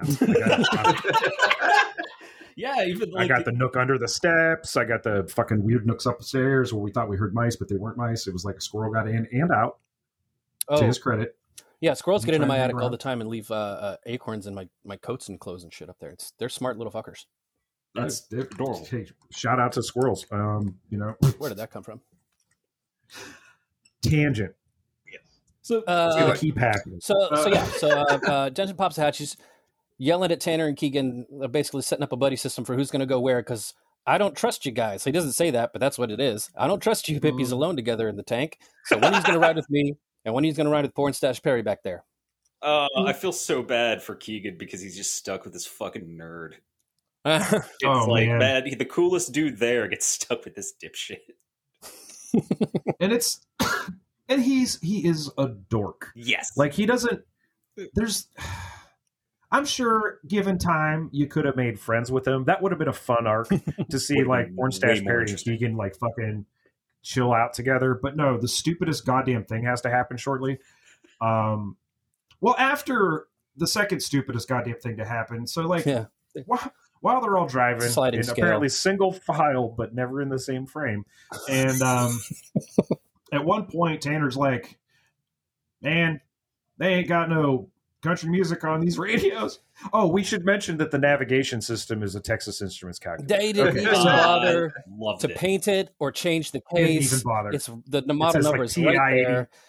Something. Joe Bob Briggs had to like dig into that for a hot second too, and the version. I bet. Like it was fucking. Oh yeah, great. yeah. So I almost forgot that, but they sing "Will the Circle Be Unbroken"? Yeah. Okay. He gets on the and they go back and singing forth. Well, fucking Pornstache Perry's being a dickhead about it because like Tanner starts singing and he's like, "What is your message, sir? What's your message, Landmaster One?" Right, yeah, because he's all fucking buttoned down, all business, and then fucking Keegan takes it off of him, and they sing a little duet together. And as this is happening, it made me as uncomfortable as when James Cameron added that scene where they're singing the song about trucking into the abyss. Because like all the stuff they added to that movie was great, but that went on like for 7 minutes, and it just kills the momentum of the film. He might love that scene, and God bless him because he did a lot of work on that movie that almost killed half the fucking crew. But like, and I love it, I do, but I hate that scene. I hate that scene so fucking much.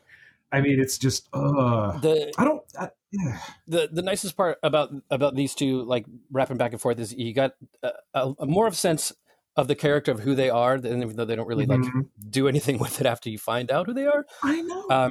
But like the talking back and forth between Keegan and Perry is pretty nice. I think, how does it go? Oh, so earlier when Perry was in the garage, he's like, Denton, why do you think Tanner left the service? And like Denton just sends him off to go do some shit. And he's still like on this. Right. He's like, Keegan, why did you guys leave the service? And Keegan's like, what service is that?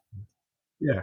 Oh, wait, no, he's like, why'd you leave the Air Force? He's like, what do you mean, Air Force? He's like, the service. He's like, what do you, like, whose service or whatever? Like, he's just so dismissive about it. He's like, what the fuck do you mean? The world's over. Yeah, exactly. That's my argument. I'm like, yeah, no. Like, it's like, why are you even clocking in? The two of them are living in, like, different, the same reality, but, like, different experiences of it. And it's just, I can't imagine what that's like. It's so crystallized.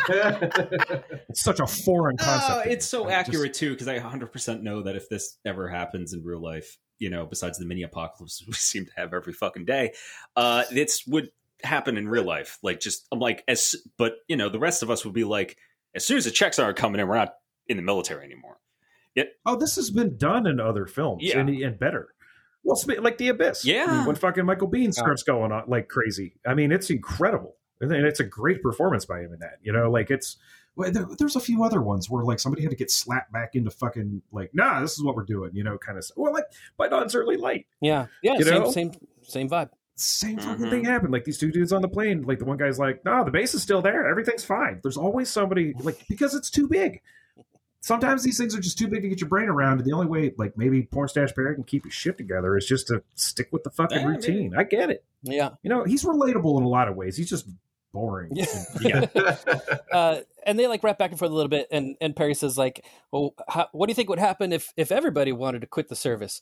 And then Perry gets a little philosophical, and he's like, people be dancing and they be singing. And he goes on a little bit. It's like, making babies. And like, he's going off into this like fantasy. And I think Perry's still thinking like, we're all just a bunch of dudes in this base. Mm-hmm. Well, because we are 4 dudes in 2 big trucks. Well, of course they would think, because we're either gonna have to get real cool about a lot of shit real fast. I mean, hey, it's cool. Like, but they still have bodily autonomy. Exactly, because at this point they're probably driving into what, like Arizona, and that's fucked up because Arizona will likely try to prohibit abortion.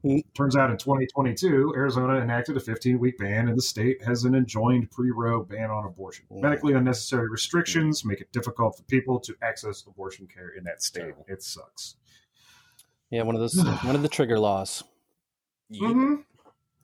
Motherfuckers. And at this point, Keegan is kind of done with Perry, and I think he says something like, "Man, wake me up when you want me to drive this mother." He's the coolest dude there. He's the smartest character. God damn it. I love He's Keegan. incredible. Another note on Keegan, the minute I knew that I loved him, he's got an upside-down American flag on his shirt. Yes. On his sleeve? Yes. It's an Air Force shirt. He's just got the upside-down American flag sewn onto it. I was like, yeah okay. Yep. He's into American recordings. Meanwhile, while this is going on, Tanner and Denton are getting all buddy-buddy. And I remember, at the beginning of this movie, seeing the scene in the elevator, I'm looking at him and I was like, oh man, Denton hates Tanner. And after watching this scene between the two of them talking, I'm like, Denton's secretly in love with Tanner and he can't stand himself for it. Well, it's been 2 years and they've probably explored each other in my fanfic version of this film. So, that would have been a better story than a forced love interest with a lady. I mean, anyways, Denton's mustache is tight, dude. Hell yeah. It's Hannibal, man. It's Hannibal. It's a younger Hannibal. Yeah. What's he say? I love it when a plan comes together. Yep. This is 6 years before plans start coming together for Denton's mustache. It's such a weird relationship they both have in this film. It's very strange. Well, it's like Zero, you keep saying there's a lot of shit that was left on the cutting floor because I'm sure they had a lot more banter back and forth. But instead, what we get is the landmaster rolling through desert. A lot of desert. And it's funny too because the sky is always doing the crazy shit, always.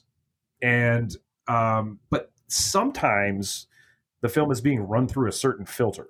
So it'll be like everything is kind of like a purple tint or something. Cool. And it's weird colors too. It's very cool because it's not typical. Like it doesn't look like any other fucking movie you've ever seriously. seen. Like it I wish it appeared in more films. I wish the dudes who did it were like, okay, this is how you do this, At some point, it kind of looks like a music video from the 90s. Kind of. Yeah. I can see like a Soundgarden video. I bet you they filmed in the Mojave just like they did, so it's not surprising. Fair enough, yeah. Yeah. Oh Lord! Oh boy, does the soundtrack get really synthy and shit? It's really fun. It's like a typical sort of adventure action movie fanfare, and then just this note comes on that's just this trippy synth that overlays the whole thing, and it's kind of like they want to get the straight-laced people into the music, but they also want to keep it hip and new with the synth. Like they're not put that moog sound in there. Yeah, like they weren't cool enough to get Goblin to do it. You know what I mean? Like exactly. Right. So they were definitely okay, we know the Italian horror movies exist, and those fucking soundtracks. Yeah, we're not going to do that. No, we're not even going to do John Carpenter. What we're going to do is we're going to hit this single note and then start tweaking knobs and see what the fuck happens, and then we're going to cut the part we like and we're going to splice it into the movie because that's what so much of this is. God, yes. Oh man. Oh god. So then, Fury Road has definitely taken a couple of things from this film, and this next part is absolutely one of them. There's the super tornado dust storm. That's right. God. Right. That's the first thing I fucking thought of where I'm like, no, Fury Road taught us this. You drive into the big ass storm. Right. If Tanner taught you nothing else, it's drive directly into the fucking series of twisters and dust storms coming towards you. Except that it gets, Validated. Apparently, there's a super tornado at the intersection of Damnation Alley and Tornado Alley, and they handle that differently. Landmaster 1 and Landmaster 2 handle that differently. By the book, Perry says, we're going to stop, we're going to dig in, because that's what it says in the book. Radiation be damned. In Tanner's Landmaster, Denton's taking a nap, so Tanner just hits the gas and just he's like leans into it. I wish that we were joking, but that's true. He was like straight up trying to take a nap, and the other guy's like, fuck it, and just goes right into it. He just guns it. And like the whole other time, it's like Perry and Keegan are talking to each other about like they're like, no, it's protocol. This is the safety of the safest. See, these like things are going to come out and they dig into the fucking earth and stuff, and we're going to be fine. And then when you see it at one point, there are these two like giant. They would look like they'd be like in it. I don't even know where they would sit in the vehicle, like when they're not deployed. But it's like 2-inch, 3-inch fucking rebar like just shot out of the front of the thing. Yeah, right. Which seems like it would make sense, right? That would probably work. And that thing's probably heavy enough that I don't know what kind of winds would have to flip it, because that's what they're trying to get across more than anything, is that the storm is bad enough to flip over a 10-ton fucking truck. You know what I mean? Or 5-7-ton truck, or whatever it is. And like, it does. And here's the thing: in the one that stops and anchors and follows protocol,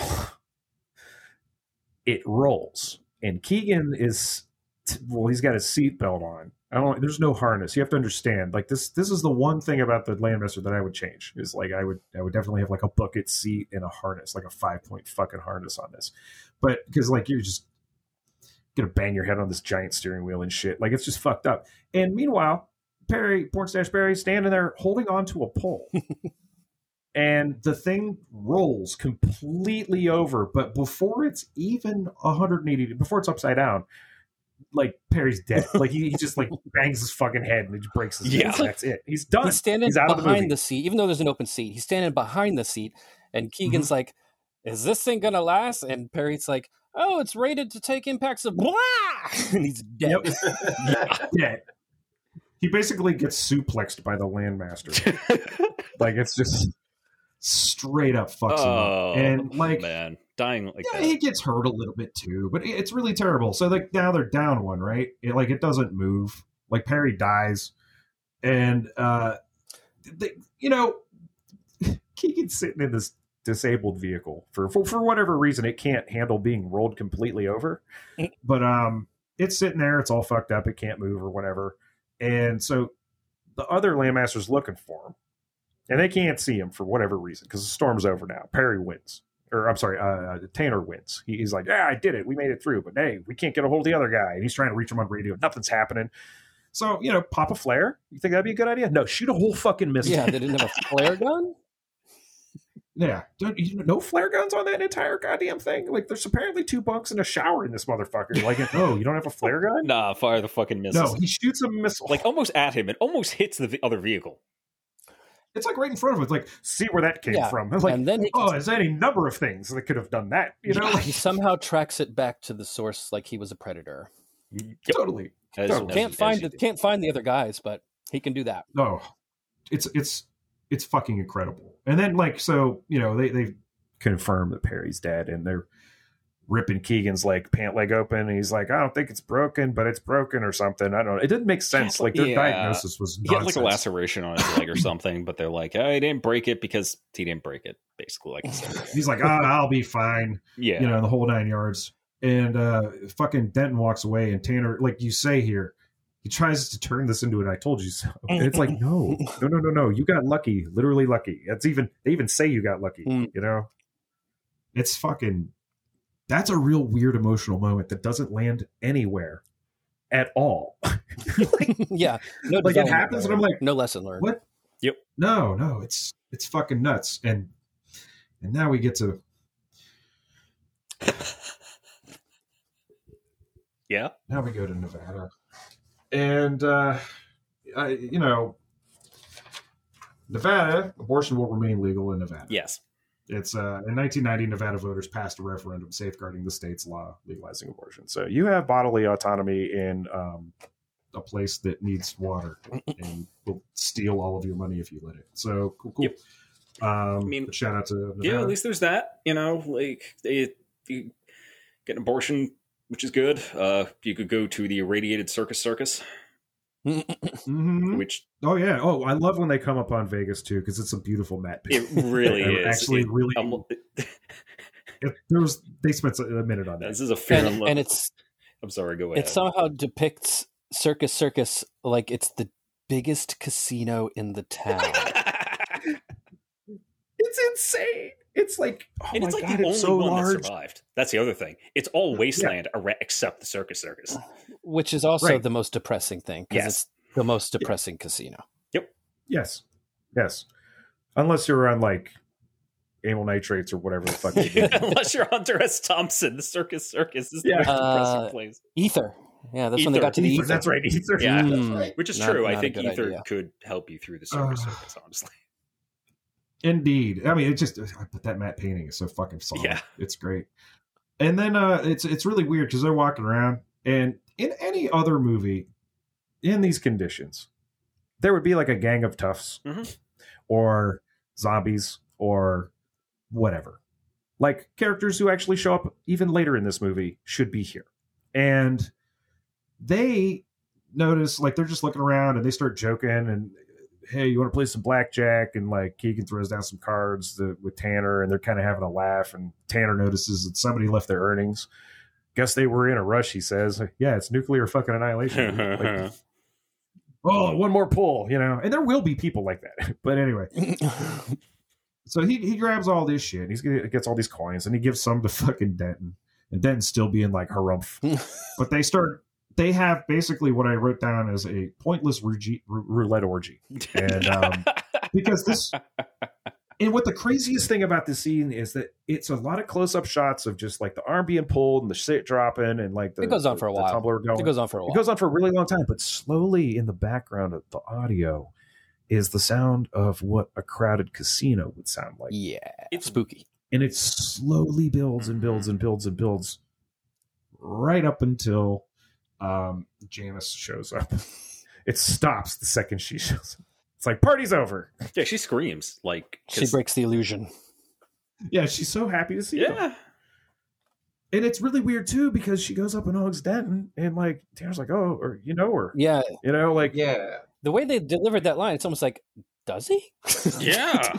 Right. She runs down the stairs in this like silk bathrobe, like the hair all messed up, and she's like kind of like laugh screaming like a crazy woman. Yeah. And makeup done, no fucking scars, no radiation burns, like plump, you know, like she's eaten, you know what I mean? Like she's not starving or anything like that. Completely just surviving in a fucking casino, the only person left in Vegas. Casino that's like half full of sand.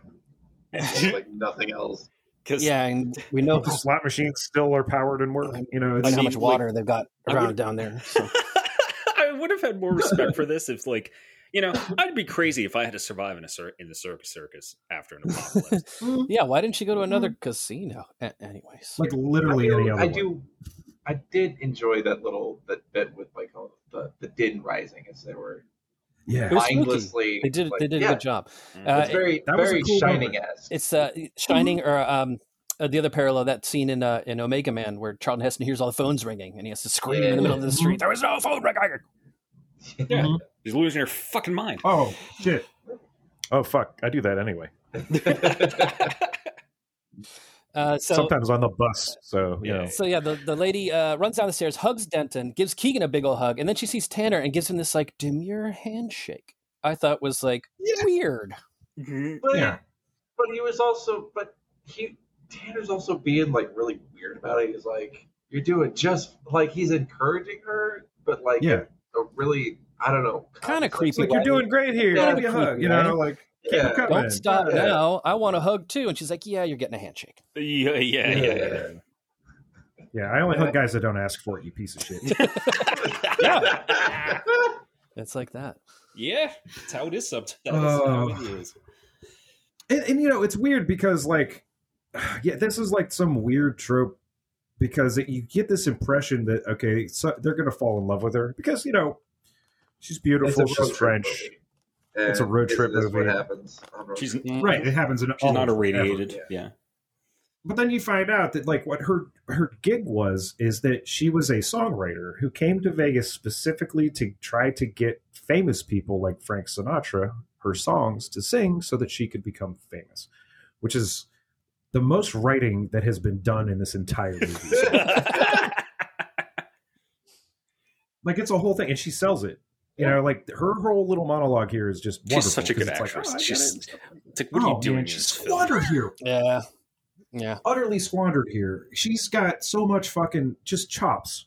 And the material she's given is like, here's a I don't know, here's a radish and I don't know, small Allen wrench and a pair of sunglasses. Now, sell me on something, you know, like and she could do it.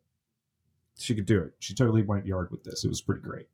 But so this is pointless. So they're meeting with her up in her, like, I guess her chambers that she's taken in the casino, and you kind of find out that there's a guy at the casino who said that he could hook her up with the stars. So she decides she's going to have sex with him in the bunker underneath the fallout shelter underneath this casino, and it just so happens that they timed it just right so that they were down in the bunker when the bombs fell. So it was only the two of them surviving in all of Las Vegas somehow. Somehow. Sure. Right. Like nobody else was underground at the time. Right. And then they're like, well, what happened to him? And this is where she gets a little weird. They're like, oh, so what happened to him? And she says, oh, Alex, he was very unlucky. Yes, he had a heart attack. It was horrible. But anyhow, yeah, he had food poisoning. So that's how he ended up in the bottom of the elevator shaft. It's just really like, okay. He fell down the steps, but you know, it was like he ate a lot of bananas and left the peels. I totally didn't eat him. And they're just like, yeah, totally. Yep. I don't have like jerky made of him in the cooler. Yeah. Like, it's and they're just like, good enough for me. We won't ask too many more questions about that.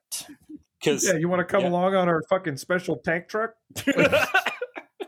And then Denton gets like kind of weird again and bossy, and he's like, tells this lady who's obviously been experienced some kind of trauma, oh, you won't need all those clothes.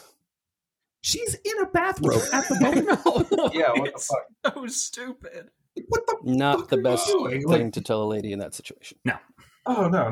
We're not raiders. No. So they do. They all get together. They load up in the fucking Landmaster. Band of psychopaths. It's just that explains why she would like run at them instead of like not be freaked out by three strange men in the casino lobby. She's done some shit. shit. Showed up out of nowhere. She's seen some shit. Oh yeah, no. Yeah, no. This is like an alternate reality. She knows how to. She could totally like skin a human. You know, like it's not probably. It's not, like, here's what would happen. You know, now she's in a group of 3 fucking giant hunks of protein, and here's what happens. She knows that they're going to protect her. She's just going to bide her time until one of these 3 dipshits gets killed, and then she's going to introduce the idea: why should we leave this meat to go to waste? And then that's it. Then she controls. Not only is this a different movie, it's also a better movie, and she gets a role that's befitting of her talents. Yeah, it would have been phenomenal if she just ended up being this kind of like fucking just a survivor, man. Like, and she just the case got the taste for long pork. Yep. There. Oh, and so they're driving now to Salt Lake City, which is in the state of Utah. Which argues it can enforce its trigger and ban to prohibit abortion entirely at the moment. And on the road to Salt Lake City, a chair appears behind the second driver's seat. Did you notice that? Did you fucking notice that? Because that's what Janice is sitting on. And then later, Denton is sitting on it. And I'm like, where the fuck did that come from? So the other guy was just a dumbass, is what you're saying. But they're not there later. Like, what? It looks like they're like plug-in or collapsible or something like that, but you never fucking see What them. happened was the blocking in the script said stands behind chair, but that's out of frame. So they got him a stool to film it. I guess. I'm guessing. I didn't read that, but oh yeah. Yeah, no, that's pure conjecture. But I mean, it's a really weird moment when you could have 4 seats in this fucking thing, and Pornstache Perry is dead because of it. You know, like. Yep. Oh man, it's because that's the thing. There's only 2 seats. There's 2 driver's seats. There's no passenger seats. There's just bunks in the back. Yeah. There's no straps on the bunks.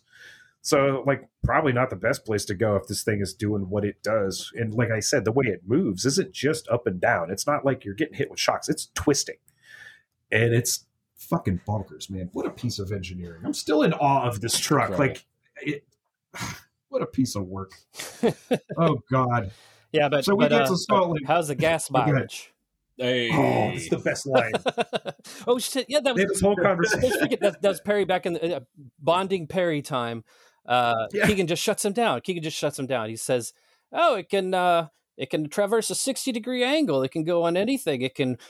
60 mile an hour top definitely speed. not foreshadowing, but it can survive half full of water." Says all these great salesman things, and then Keegan's just like, "How's it do on gas mileage?" Which 3 years after the gas crisis is a fucking hilarious joke. Oh, I'm sure the people who went to see it that just would were have been the moment that laughing killed. their asses off in the theater. Oh yeah, I mean it's like people talking about getting a mortgage today. You know, it's just like hardy har. You know, like right on. Okay, thumbs up. To that point, they're stopping in Salt Lake City to get gas. One of I counted 3 stops for gas where they just didn't actually get the gas, but don't worry about that. Yeah, this thing is never going to run. It's only driven fucking 2,000 miles at this point. It's fine. Yeah. The stupidest thing is that they really wanted to make it for your choice. They could have just said it runs on nuclear. You know, Right, sure, that nuclear. right. They could have literally said Because anything. it doesn't show exhaust. You never see fucking smoke coming out of this thing. Yeah.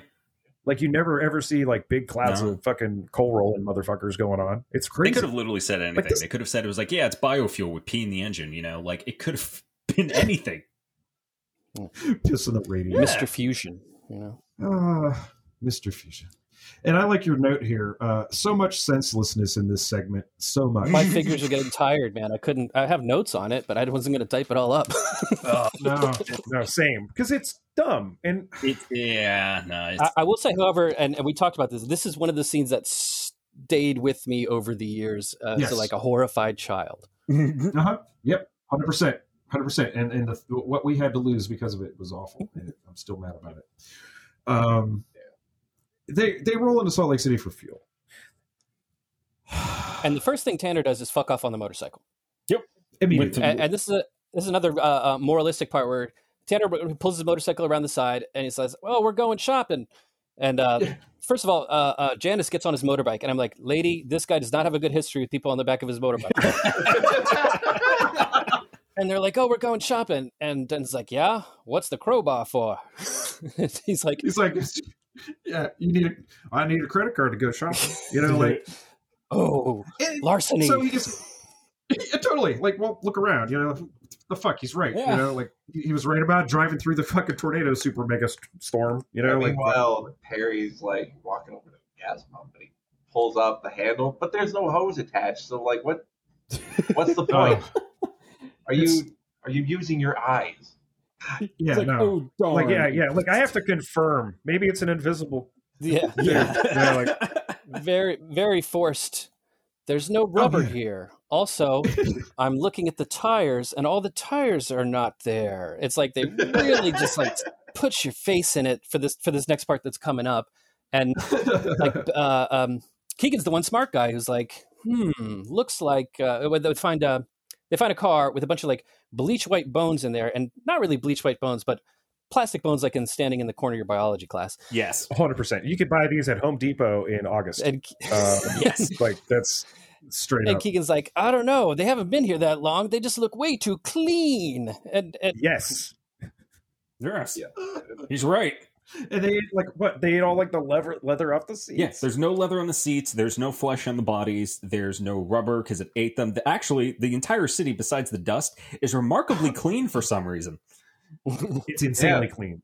Like there's like somewhat like a street like a fucking giant Roomba comes through.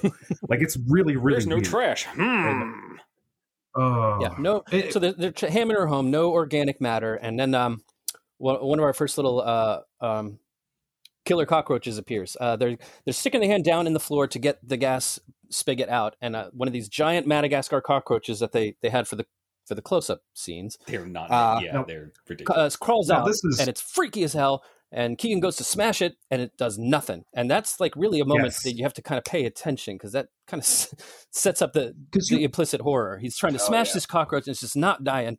And of course, he confirms, the audio is that he confirms the audio for is us that by he stomps saying, twice. armor-plated cockroaches. I'll be damned. Right. That was the moment that set up one of the most terrifying moments of my childhood. This is up there with like Secret of Nim, Bambi's mom dying, The Fox and the Hound. Somehow, yeah. The end of the Black Hole. I concur. Even now, this was like not fun to watch. It's intense. No. Like, honestly, as bad as this film is, it's like the worst scene in the film. It's stupid as fuck, and yet horrifying. Yes, it is. It's almost like that moment in Mulholland Drive where the guy at the diner takes the guy around the back of the diner to see the scary guy. Yeah. Like this is that moment where it's just like none of this is adding up. And because here's the other thing, he's tear-assing through town with Janice on the back of his dirt bike. Okay, all these empty streets, he's just tear-assing through town. And what does he do? He drives the bike directly into a clothing department store. Like, if you're gonna go to a store in the apocalypse and you have clothes, maybe go to the grocery store. I don't know. Maybe I'm fucked up. I'd rather have cans of beans than like a wig. Or whatever. It's definitely implied that they're going for some luxury goods. Yeah, they're like not like almost for some reason looking for survival stuff. They got food back in the truck, but this is going to be a little capitalistic indulgence here. We're going to go to the department store and for some reason drive the dirt bike up into the lobby. It would have been a better plot point too, and it would have built the tension if they did go to a grocery store and found out something had gotten through the cans and ate everything. Yeah. They really could have explored it and done it better. They just show like all the mannequins have no clothes on them. And again, you have to put together eventually that, it's the organic matter that's all gone, I guess. I didn't get that. It did not come through at all. See? They didn't do it well. Right. I think I probably had to watch it 2 or 3 times before I put all that together. Yep, and then I was also thinking like, how organic are fucking car tires? Right. Like at this stage? Well, they're cockroaches and they're like mega cockroaches. Rubber's organic, but good points. Okay, mutated cockroaches, sure, but that's also supposed to set up like the danger for the Landmaster, because the Landmaster tires could be like these tires. Again, didn't put that together for a while. Too. No. So the big baddie is swarm horror. It's swarm horror. It's swarms of an intrusion of cockroaches. I looked it up. Yes, nice. Well done. That little so they're at this gas station. The Landmaster is next to this panel. They open it up, and this confused me the second time I watched it, because the first time I watched it, I thought they were trying to stick the hose down to get the shit. Nope. They turns out there's a whole ton of them in there, and he says, "Is it a restaurant down there?" Yeah. And I'm like, wait a minute, are you going into a grease trap? That's what I thought. That's actually what I thought. Because like I kind of remember that from back in the day, like in a couple of restaurants I worked at, like we had a panel like that. Yeah, it looks like a grease trap. Actually, now you've confused me. It would have been better if you had said nothing. Because like I was fine with what you were showing me. The Landmaster alternate power source is chicken grease. Apparently. Clearly. Yeah, you can run on all kinds of shit. You could use parts from trucks to fix it, blah, blah, blah, blah, blah, and all this other shit. But anyway, so yeah, Tanner and Janice are realizing that there's a cockroach nightmare going on at Gregory's. And for some reason, Tanner decides to escape them by driving the bike up the stairs. Upstairs. He goes up the escalator stairs or whatever the fuck is there. And he takes like a door off its hinges or whatever and lays it down as a ramp while Keegan is being covered in roaches. And he's like trying to pull them off, and they won't come off easily. And he decides... And I had to really think about this. Yep. You have this great note that says Perry being all smart until he's not. He runs to a car and he gets into the car. And it doesn't make sense, because it's like, that's not going to save you. But maybe what he was thinking was that he's containing the ones that are on him, so it doesn't get worse. Okay, instead of running into the Landmaster, okay, I'll give him credit for that. But they made it really dumb, because he runs to the same car that they found the skeletonized bones in and hops in because it worked so well for the last occupants. It was, it's a really dumb movie. Maybe that's what they did with their Landmaster. Maybe. And I'll say, too, to your point of horrifying you as a child, so just before this, I guess I'd watched the movie Piranha, which like put me off swimming pools for months as a kid. Mm-hmm. And there doesn't even, I don't think, any swimming pools in the movie, but I was like, water, piranhas, they can turn you into a skeleton, forget it. And and seeing this, I was like, holy shit, there's stuff on land that can do that to you too. It would have been more terrifying if yeah. it was like the American, like the more local American breeds of cockroaches, because the ones they used are actually like, they don't give a shit about anything. You know, like Yeah, they didn't seem Yeah, they're pretty chill. overly aggressive. But they kept doing these like close cuts of them, so it's almost like you're thinking like, are they gonna be like giant, like, you know, I think that's why gargantuan I think cockroaches? that's Because that's what they did with the scorpions earlier. You know, like it's. But no, it's a look at, they don't deliver. no, on what they that. did was they stitched a bunch of fake ones to like rugs and pulled them across the ground to make it look like the swarm was coming towards you. yeah, And it looks really bad. Yeah. It looks super bad. yeah, no, it's Yeah. not great. It's almost endearing how bad it is. It's like literally the 14-year-old who wrote the script also did some of the effects. You know, like B plus, buddy. Good job. You know, like So Keegan's in the car being skeletonized by cockroaches. He can't get him off his body. Denton comes to like take a look, I guess. Well, first he gets back into the Landmaster, drives it 10 feet, then gets back out and decides that somehow a Halon fire extinguisher is going to protect him from the cockroach threat. Fires it up all the way to the car, gets to the car, and he gets like one look inside, like, I tried. he's like, I'm just doing this for my own conscience. The face that he makes is just like, it's mild disgust at best. It's not outright horror that this person that you have been traveling with is. Well, Yep, he's dead. Like, Anyway, yeah, it's like a combination of ew, gross, more rations. You know, like I think I wrote for my note, the face that he made is just a, well. That's it. yeah. totally. Totally. My only note for that moment there was fire extinguisher. Yep. That's it. Because That's the that's note. what will keep I away had armored cockroaches. It was at this point in the movie too that I noticed there had been a shit ton of cigarette burns in this film. And normally, like, you learn from, say, like Fight Club or just filmmaking in general, usually it's between scenes. You know what I mean? It's not between cuts. And there were so many between cuts. Like, they're coming into Salt Lake City. There's one, and then you see, like, they're in the desert, and then one pops, and they cut to the fucking Landmasters in Salt Lake City, and it just, the camera's stationary and just, like, panning. And then there's another cigarette burn, and then it's, like, another... You can see how, like, they assembled this. Yeah, man, they took some scissors to that film. This is... yeah. The fucking projectionist butchered. must have had one hell of a time. No, it languished in post-production for almost a year while they're trying to figure out, how to make it do the Star Wars thing. I gave it to different people to work on because the original director was already working on other projects. It's just like really, it's like an orphan stepchild at 21st Century Fox. Mm-hmm. You look at it and you're just you get astonished that anything gets made at all. Well, I mean, I love movies like this too because they really help with like my imposter syndrome. Yeah, they're really great for that. They're also entertaining. It's like, I get my turn. Yeah, like, it'll happen. Oh man. So Tanner and Janice are stuck, right? Oh, sorry. Go ahead. No. I was just about to lead into that because it's like, remember, in the desert, real woman on bike is mannequin. Yes. And remember, go ahead, do it. Say the stuff. They're like on the bike. They're trapped.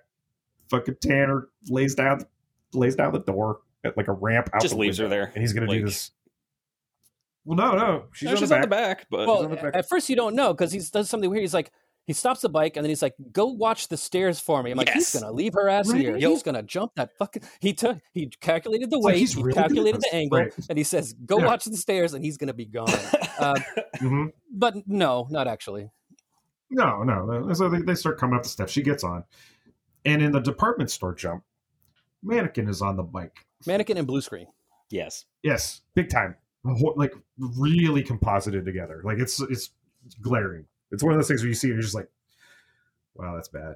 And when he lands on the top of a parking deck, and when he spills the bike, and I love everything that happens here in the next like 15 seconds more than anything. He spills the bike, and it's clearly a mannequin that's like bolted to the back of the bike. Like it's uncanny. It's literally the opposite of the earlier scene. You know. And they can't even he manages fail to make continuity. It's incredible. Doesn't the mannequin eat it? Like, it doesn't look good. Yeah, no, it doesn't look good. It bangs its head Yeah, on the carpet. Like it's a hit. She would have been dead. If that were Janice, like no helmets. This is the 70s. What the fuck? been dead. You know what I mean? Like Yeah. nothing. There's none of these fancy like fucking race pad, big Akira jacket shits we got now. It's all like literally like I remember the one time I was really young. I got on my uncle's fucking motorcycle and he was like shirtless. That's it. That's the thing I note ahead for the end of the movie. Where again, a motorcycle scene at the end of the movie. Shocker. And the kid's got no shirt on. Like, put a shirt on that goddamn kid. Yeah. It's just not to have a spoiler there. Yeah. But so Tanner gets on the fucking radio to Den. He's like, "I'm on the top deck of the parking deck." He says, "We're in the parking garage by Gregory's," and he's like, "I'll be right there." I'm like, "Oh, you used to live in Salt Lake? You know right where Gregory's is, huh?" That's what I'm saying. Well, you're gonna use your Texas Instrument GPS. Yeah, that's what it is. Fuck. And you got a speaking spell in there that'll get you where you need to go. Like, what the fuck? And Denton delivers probably the most memorable line of the movie. "This town is infested with killer cockroaches. I repeat, killer cockroaches." It's amazing. I need to sample that. Somebody does. God. Someone has. All the anti-abortion advocates just turned into fucking flesh-eating cockroaches. And that's like, what it fucking is. Well, it's funny that you mentioned that because next thing you know, we find ourselves in this meteor crater, which apparently is in, it's in Montana. It's not exactly a hop, skip, and a jump from Salt Lake City. No. It's almost like you decided to make a sawtooth, like in your path. You're going straight, and then you go straight and north. Nothing weird happened at all during that time. No. The only way that it makes sense, I wrote this in my notes. The only way it makes sense is if Meteor Crater is supposed to be like the smoking ruin that was Chicago or St. Louis or something. Yeah. Right. Mm-hmm. Yeah. But they're filming it in Montana. And it turns out abortion will remain legal in Montana as long as the state constitution is not amended. That's good. I mean, if it was Chicago, go ahead. Well, although the state enacted a number of restrictive abortion laws in 2021, all are temporarily enjoined. So they ain't happening by court order. The state's highest court recognized procreative autonomy under the Montana Constitution, which is fucking important, protecting the right to abortion. So it's enshrined. That's good. Unlike a lot of fucking places like the country. I mean, if that giant ass crater was Chicago and this was Illinois, abortion would be legal and recognized by the state Supreme Court. Yeah. So, yep.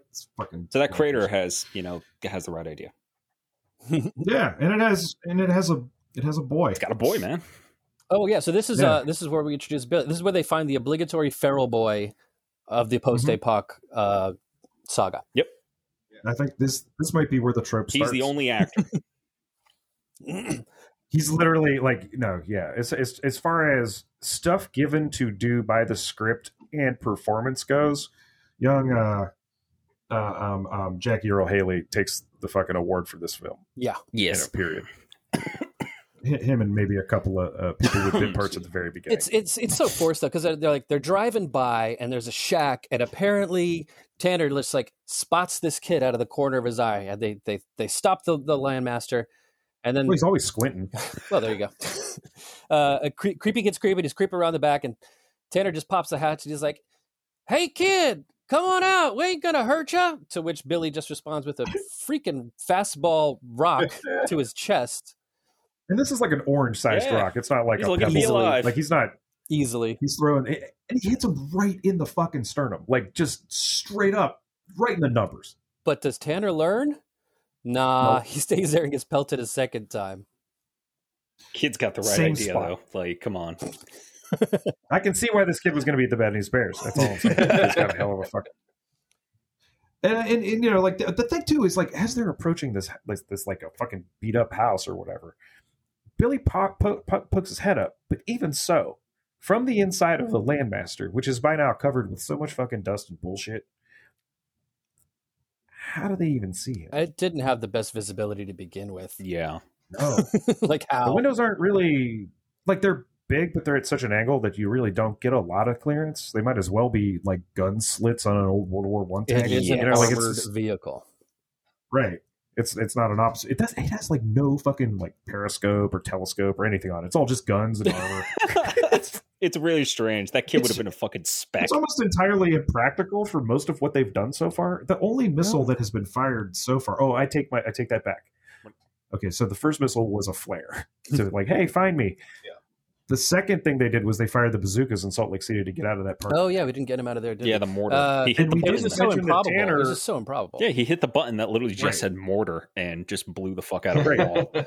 They definitely focused on what the button does in the shot. Mm-hmm. To let you know, but also we forgot to mention that like Tanner and Janice are covered in them on their feet when they roll into the thing. Not only do they have them all over their feet, but they also decide we're going to drive down to the basement of the parking garage to get out. Right. Sure, because that's not where roaches come from. Yeah, they all got penthouse apartments and shit. They're hanging out in the corners. You know what I mean? You know what I'm talking about. They know where the spots are. But yeah, they made it out, and they find Billy. Yep, they find Billy, and we get to watch Jan Michael Vincent ride around on his motorcycle. Oh, hold on, because we have to talk about like. All right, so he pelts the dumbass with rocks twice, which is appropriate, you know, because it's the apocalypse. You're not going to trust some long-haired freak coming out of a fucking battle tank. And until he arms himself with another one, and you know that one's to kill. And it's in his eyes. Yeah, you can see it. And then she comes out, the mother figure. Yeah, and he decides against it. Oh, he loses it when he sees a woman that's not property come out on her own 2 feet. Exactly. You know, right. I haven't seen this since Ma got killed. Yeah, and then they have to chase him because the kid's still like, nah. Yeah, and then he chases him down with a dirt bike. That's not the best way to find a kid. No, that's a terrible way. Right, the kid starts running, but like his first impression wasn't great either. He's like, "Come on out, kid. We ain't gonna hurt you." Yeah, it's 2 years after the apocalypse. That's what the last guy said. That's what the last guy said. Right. He ate mom. Yeah. Like, right. And then I ate him. It was weird. And it was at this moment too, like when they finally catch him and they sit him down and they're having dinner, you know, like and eating and stuff like that. This is the scene we were talking about earlier. Where he's shoveling the food, and I was like, Rorschach. It's fucking Rorschach. Yeah. Oh yeah, yeah. No, I really. It was that moment, like after he talked and they had a little bit of like personality, like he has to drive later on and stuff like that. Where I'm just like, man, I really wish Perry could have met Billy. Or I'm sorry, not Perry. Keegan. Well, Perry, but Keegan. Keegan and Billy would have had Keegan and Perry. Yeah, they would have. Keegan and Billy would have been great, and Perry. That's how Perry could have bonded. You know what I mean? Like, just like through this kid, and be like, no, he's a good kid. You know, like he's been through some shit, man. Like that kind of stuff. Could have been done better. Yeah. This scene, though, seriously, like you can tell he is acting. He is bringing it. I think like this scene is why I say he's the best acting performance in the whole movie. He's talking about how his parents were killed, and he's like halting. They're asking him, "What happened, kid? What happened?" What he says. Denton says, "What have you been doing?" He's like, "Just been on the move." And he said, "Why?" He says, "Ain't no point in sitting still." And he says that like after what they'd done to Ma, me and Pa just kept moving. And it's like, okay. And then they're like, "What happened to your dad?" And he pauses for a second. He's like, "Am I going to open up to these guys? Fuck it, I'll tell them." Fell down a cliff, broke both legs. And then what did you do? Mm-hmm. And again, a pause. He's like, "Stayed with him till he died." Just like matter of fact. Yep. Yeah. And we learn later. Like been through it. You know what I mean? Yeah. Like it's fucking heavy. It's really like way too good for the seriously. Yes. It really is. It's the most emotion we've fucking seen yet. And like how many fucking people have died so far? Like it's real. Yeah. We learn later he's a cold stone. He's a cold killer, but we'll well, we were about to find out, but you know, Janice was like, "Nah, dude, don't do it." You know, like so shaving and driving. Yeah, then they're on the road again, rolling, and they have this obligatory 70s scene of a guy who's shaving and driving while there's like 3 other people that could be driving, but he's still like, I can't take the time out to shave any other time. I gotta get it now. I'm on my grind. It's the most disgusting thing. It definitely establishes a weird personality trait in this character, and like it's. Yeah. You guys were telling me that was like a thing for a while too. It's a trope. Like it's so common. It's not always driving. It's always like I'm in the middle of doing something, but I don't have time to stop, and I need to be presentable for some fucking reason. You're not going to be presentable with like a bunch of fucking hair trimmings on your clothes. That's the first thing I said. I was like, that's a good way to lose a mustache, man. Like, yeah. And you'll notice too later in the movie, it's a little shorter on the side. Like, He's like, oh, I got to even it out. Oh, I got to even it out. Oh, I got to even it out. You know, I'm it's his. Yeah, that's what it is. that's what happened to me. Like I say, full disclosure, a couple like months ago, I totally bicked my entire face and head. I just took it down to the boards, and it was because I was trying to do something with my facial hair, and it didn't work. My Red Dead Redemption character too has the thing I was trying to do. You know what I mean? And it's like I was like, I want to look like that for a while. I think that'd be funny. Who am I going to see? I'm not giving a seminar anywhere. Gives a fuck. Now's I'm the time just to in do my it. house. Yep. Exactly. Have fun with it, you know. But that in the Mohawk didn't work out, so I just went back to Rogan. Ground Zero. Yeah. I get it, man. I get it. I get the tension of that. I understand that, but I would never do it. He doesn't have a mirror. What's he fucking looking into? You know what I mean? He's just like, man, thing's probably not even on. They just added the sound. I don't know. Probably. Everything about that. It's weirdly disgusting. It's a strange fucking scene. It does nothing for the film. It's just there. And it was like more of a road montage because there's like a scene with Tanner sleeping in the bunk with his shirt off. There's a scene with Janice kind of in the shower, just enjoying the shower. Well, it brings me back to another point. Another like Denton putting his foot in his mouth back in at one of these scenes on the road where he says a weird comment like, "I've done the calculations and we have enough water for us to have one shower a week, whether we need it or not." And he's like looking at Janice, and it's like, what the fuck are you saying? Yeah, it's weird. His mustache moved up and down. You know, bad, Janice.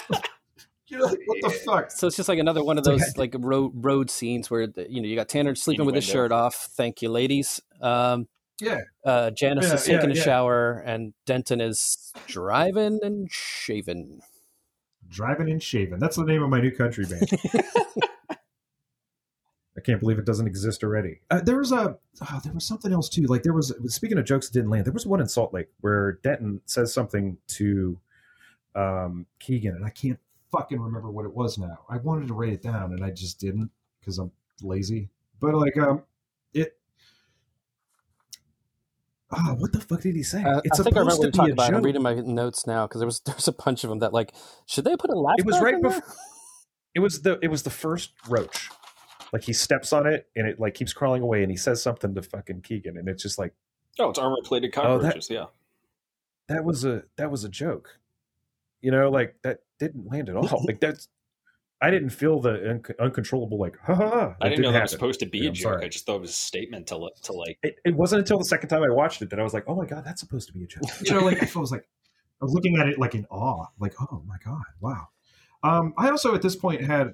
I wondered what the comparison is, like the time comparison is between footage of the Landmaster and footage of Jan Michael Vincent on his dirt bike. Like, what's the ratio? that would be interesting to calculate that. Yeah, I'm not going to do it, listeners. Go for it. You do it. To that point, actually, I made this note later. I was going to say something about he's got like a proper little post-apocalyptic scrambler going on. He's got like a roll bar up top. He's got like a bag with his radio. He's got a crowbar stuck in there. He's got the only thing I would say it needed a little bigger gas tank, but it was a nice little piece of machinery. I mean, it's no Landmaster, but it's all right. Yeah, and he knew how to ride it. Like that dude was comfortable. Mad Max, you know, like he well, you know, like this is the thing. He probably was just like he takes this role in this movie. And then he's like, hey, can I bring my dirt bike? And they're like, yeah, we'll throw it in there. And it ends up being literally a third of the movie. You know? Because it really didn't need to be in there at all. They just wanted. Well, I mean, dirt bikes were in. You know, dirt bikes were in. Way in. Completely. BMX and shit, and like, fucking motocross was blowing up. Yeah, 100%. There were names. There was Evel Knievel for fuck's sake. You know, did that like ripcord toy? Yeah, and the motorcycle would go. Yeah, it's fucking. Even I know what that is. Damn. Fucking old. 70s were wild, man. Like just the shit they give you. That wheel on the back of that thing would tear in if you held the bike and you touched it. It would tear into your skin so fast. It took a chunk out of my thumb. I mean, it was like a flesh wound from a gunshot. It was like, fuck, that's going to take forever to grow back. And it did. It took weeks. Well, the toys from the 70s, you really had to you had to earn your straps to play with them, some of them. Oh, absolutely. So like I said a few episodes back, man, we used to set up G.I. Joe guys and throw fucking charts at it. We were like, yeah, fuck you. Oh, we were fucking so fucked up. Anyway. So it is first in these road scenes, the road scenes. they go to their little the science lesson that tells us why this is like it is, and you learn that there's like bands of radiation on either side because the Earth's been knocked off its axis, and they explain this to Billy for exposition because he's a feral kid and he don't know. Which led me to people to comment, like, you've got these bands of radiation and they're traveling through them, and that's the Damnation Alley that Denson was very proud that he named earlier, by the way. Yeah. If there's bands of radiation on either side, and this is the only clear way through, isn't that Salvation Alley? Yeah. Mm-hmm. Right. It would be, yes. Complete misnomer. Do words mean things? No. Clearly I not. was wondering. Maybe it's intentional. Maybe like, hey, don't go here. Wink, wink. Yeah. So a lot of I wonder what. Oh, go ahead. A lot of geological foreshadowing, and they get this line. There's a bunch of these little throwaway bon mots in the movie that I just love, and this is one of them. It says, Denton's like, "Oh, well, the thing, the Earth got knocked off its axis," and Billy's like, "What's an axis?" And Tanner's like, "Oh, it's sort of like the center," and Denton's like, "Sure, close enough." And then Tanner says something like, "Oh, well, maybe it'll fix itself." And the first kind of thing is like, "Yeah, in a couple million years, baby." Right. And then I think it's Billy goes, "Nothing good ever happens on its own." Yeah. He says, "Nothing good ever happens on its own. You got to do the work," or something like that. Like, he follows it up with like, "No, you got to make it happen." Basically. And it's like, you wise motherfucker, like. But spoiler alert: it fixes itself on its own.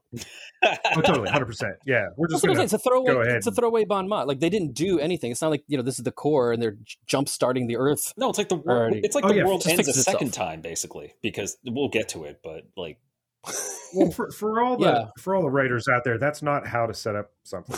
Like, that's literally a perfect example of the opposite. I was gonna say. Oh my God! I just. In the same week, I also saw Everything Everywhere All at Once. Yeah, brain whiplash, like from that to this. It's literally like bookends of quality. It's literally the best and the worst things I have ever seen in my life simultaneously in the same week. It's a lot to process. And the thing with the quality too that just doesn't make sense to me.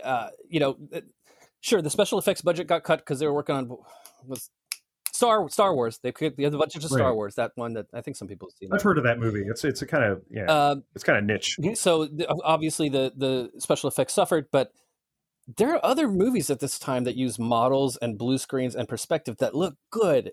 And this one, they were like, let's get the stuff they used on Jason and the Argonauts or Clash of the Titans 10 years ago, 15 years ago, and we're going to trot that out. Yeah, but they really didn't, though, because those had legendary stop motion animations in it. This did not. Dude, no. Counterpoint. What was 2001 was what, 67? More Land of the Lost kind of shit. This is bottom of the barrel. But there were reasons. Why did they think this was going to be their big hit? Like, how much cocaine? That was a question I was going to ask. How much cocaine was in that fucking movie? Is this a cocaine movie? I think on the corporate end, possibly. Definitely some probably going on set, but like that, it doesn't seem like it was fueled. Like, I don't think the cocaine was applied there. I think the cocaine was applied in like the marketing aspect where they were like hyping each other. It was just like this gigantic marketing circle jerk where they were just like, "Yo, man, no, this movie." It gets to a point where they're like, "This movie is good," to "This movie needs to be good," and that was the mistake they made. That transition fucked everything in this. Goddamn, so many cigarette burns. Like, once you start noticing them, if you look for them when you watch this movie at the beginning of the movie, there are hundreds. Like, you can't miss it. Like, it's just like, fuck, gee, another. So many sloppy. They literally just changed cameras. Like, it wasn't sloppy. It's just it was excessive and rushed in that stage. And back then, you actually had to manipulate physical film. You know what I mean? Like, it wasn't like now where you could just drop a fucking thing into Final Cut. Again, 10 months in post production, right? Oh, what were you going to say? So much of like Dominique Sanda's part, just Janice, how she was. You notice all the edits where she's like screaming over totally, and it's just jarring to look at. This was a hard movie to watch for me personally. Like, I was not drawn in by the cinematography whatsoever. And it's very flat. The bad edits with Dominique Sanda. They must have really not liked her scream because they either dub over a scream or she screams off camera, which is also dub. Yeah. Or she never screamed at all. And they just added it. You know what I mean? Like she was playing the scene like, I'm going to look at this cockroach very intensely. And then, no, they're just like, because that's the thing. Like, she's not even reacting from a scream when they cut to her. Like, when the pan's over. Oh, it's fucking Weird, insane. yeah. Yeah, it's like a really jarring scream. And then Yeah. So anyway, in a way, it's like this is like a very it is really like a really strange fever dream or a very very lucid she's utterly dream squandered this here. entire thing, Yeah. and the way that it's shot. No, she's It's no, she's disjointed enough completely. to give that impression. I see what you're saying. This movie is literally the opposite of like the Bechdel test or whatever. I mean, like where it's just. It's infuriating. It's like it's one of those things where you have she's amazing. She's like an amazing actress, and she's literally given nothing to do. Yeah. Except for really maybe this next scene where like she isn't a victim, thankfully. Yeah. Like it looks like it's going to turn into a very bad. Like okay, so they come upon this like Ellen's house. Cafe. It's another gas stop. It's another gas. They need Oh more yeah, gas. it's another gas stop. He's like, oh, these guys might still have some in the tank or some shit like that, and they roll up on this place. There's no one there. There's a piano in the corner. They didn't want. First of all, this is just this next scene is indicative of just like the naivete of this genre at this point. I mean, nowadays we're like we've seen a millions of post-apocalyptic movies. We know the monster is us. The worst thing in the post-apocalypse is other humans, and they don't know that at this point. They don't think about it for once. Yeah. We have a GIF of Tom Hardy as Mad Max going, "That's a trap." You know, literally, like literally, as soon as I saw the scene, I'm like, "Dude, y'all never saw 28 Days Later? Don't go in there." Like, and it's like, no, they didn't. It's 1970. Yeah, exactly. It's like, what's even fucking crazier about this is that okay, so what happens is they go in and they're like, oh, we got a diner here, and then like Janice starts playing piano, this like old crinkly fucking upright piano. And the kid finds like a sucker, which is or something totally like not that. And then like, by the way, totally no, it's not. But the fucking weirdo goober ass like hill people that roll up in there, radioactive hillbillies, are like they totally are, and it gets really, like he like disarms. Who has the gun out? The stupid thing is, again, they let the lady and the boy just wander into a building without clearing it, and the two of them are like, "Oh, there's a generator on the side," and they look at it, and Tanner says, "You think you get it started?" And Denton's like, "No," but they still try to start it while everybody else is getting jumped by radioactive hillbillies inside. And they start asking Denton questions, and he's like, "Where are you going?" And he's like, "Oh, we're going to 1643 Walnut Avenue in fucking Albany, New York. Why? You heading that way?" Like, like he's just so open about their plans instead of being tight-lipped and being like, "Who the fuck are you?" Like, let's get some common ground here first. You can tell they stepped into this and they're like, "Oh, we don't exactly know what to do when other people are around." Yeah, you guys don't look at we got bugs, we got storms, we got people. You guys don't look edible. If this movie were made today, it would be like Chris Pratt and Robert De Niro, and they would be like 7 weeks of fucking SWAT training as they like clear the entire fucking room, all like with headsets and fucking infrared night vision at night and stuff like that. And they'd be like checking corners and shit. And I mean, it's such a different time when this was made. They were just like, "Oh yeah, gee golly, buddy, yeah, no, that tank's really awesome. Do you want to see it? Like, it does all kinds of shit, There's like a couple. Here, do you want to see the keys? Like what the fuck? There's a couple moments like innocence.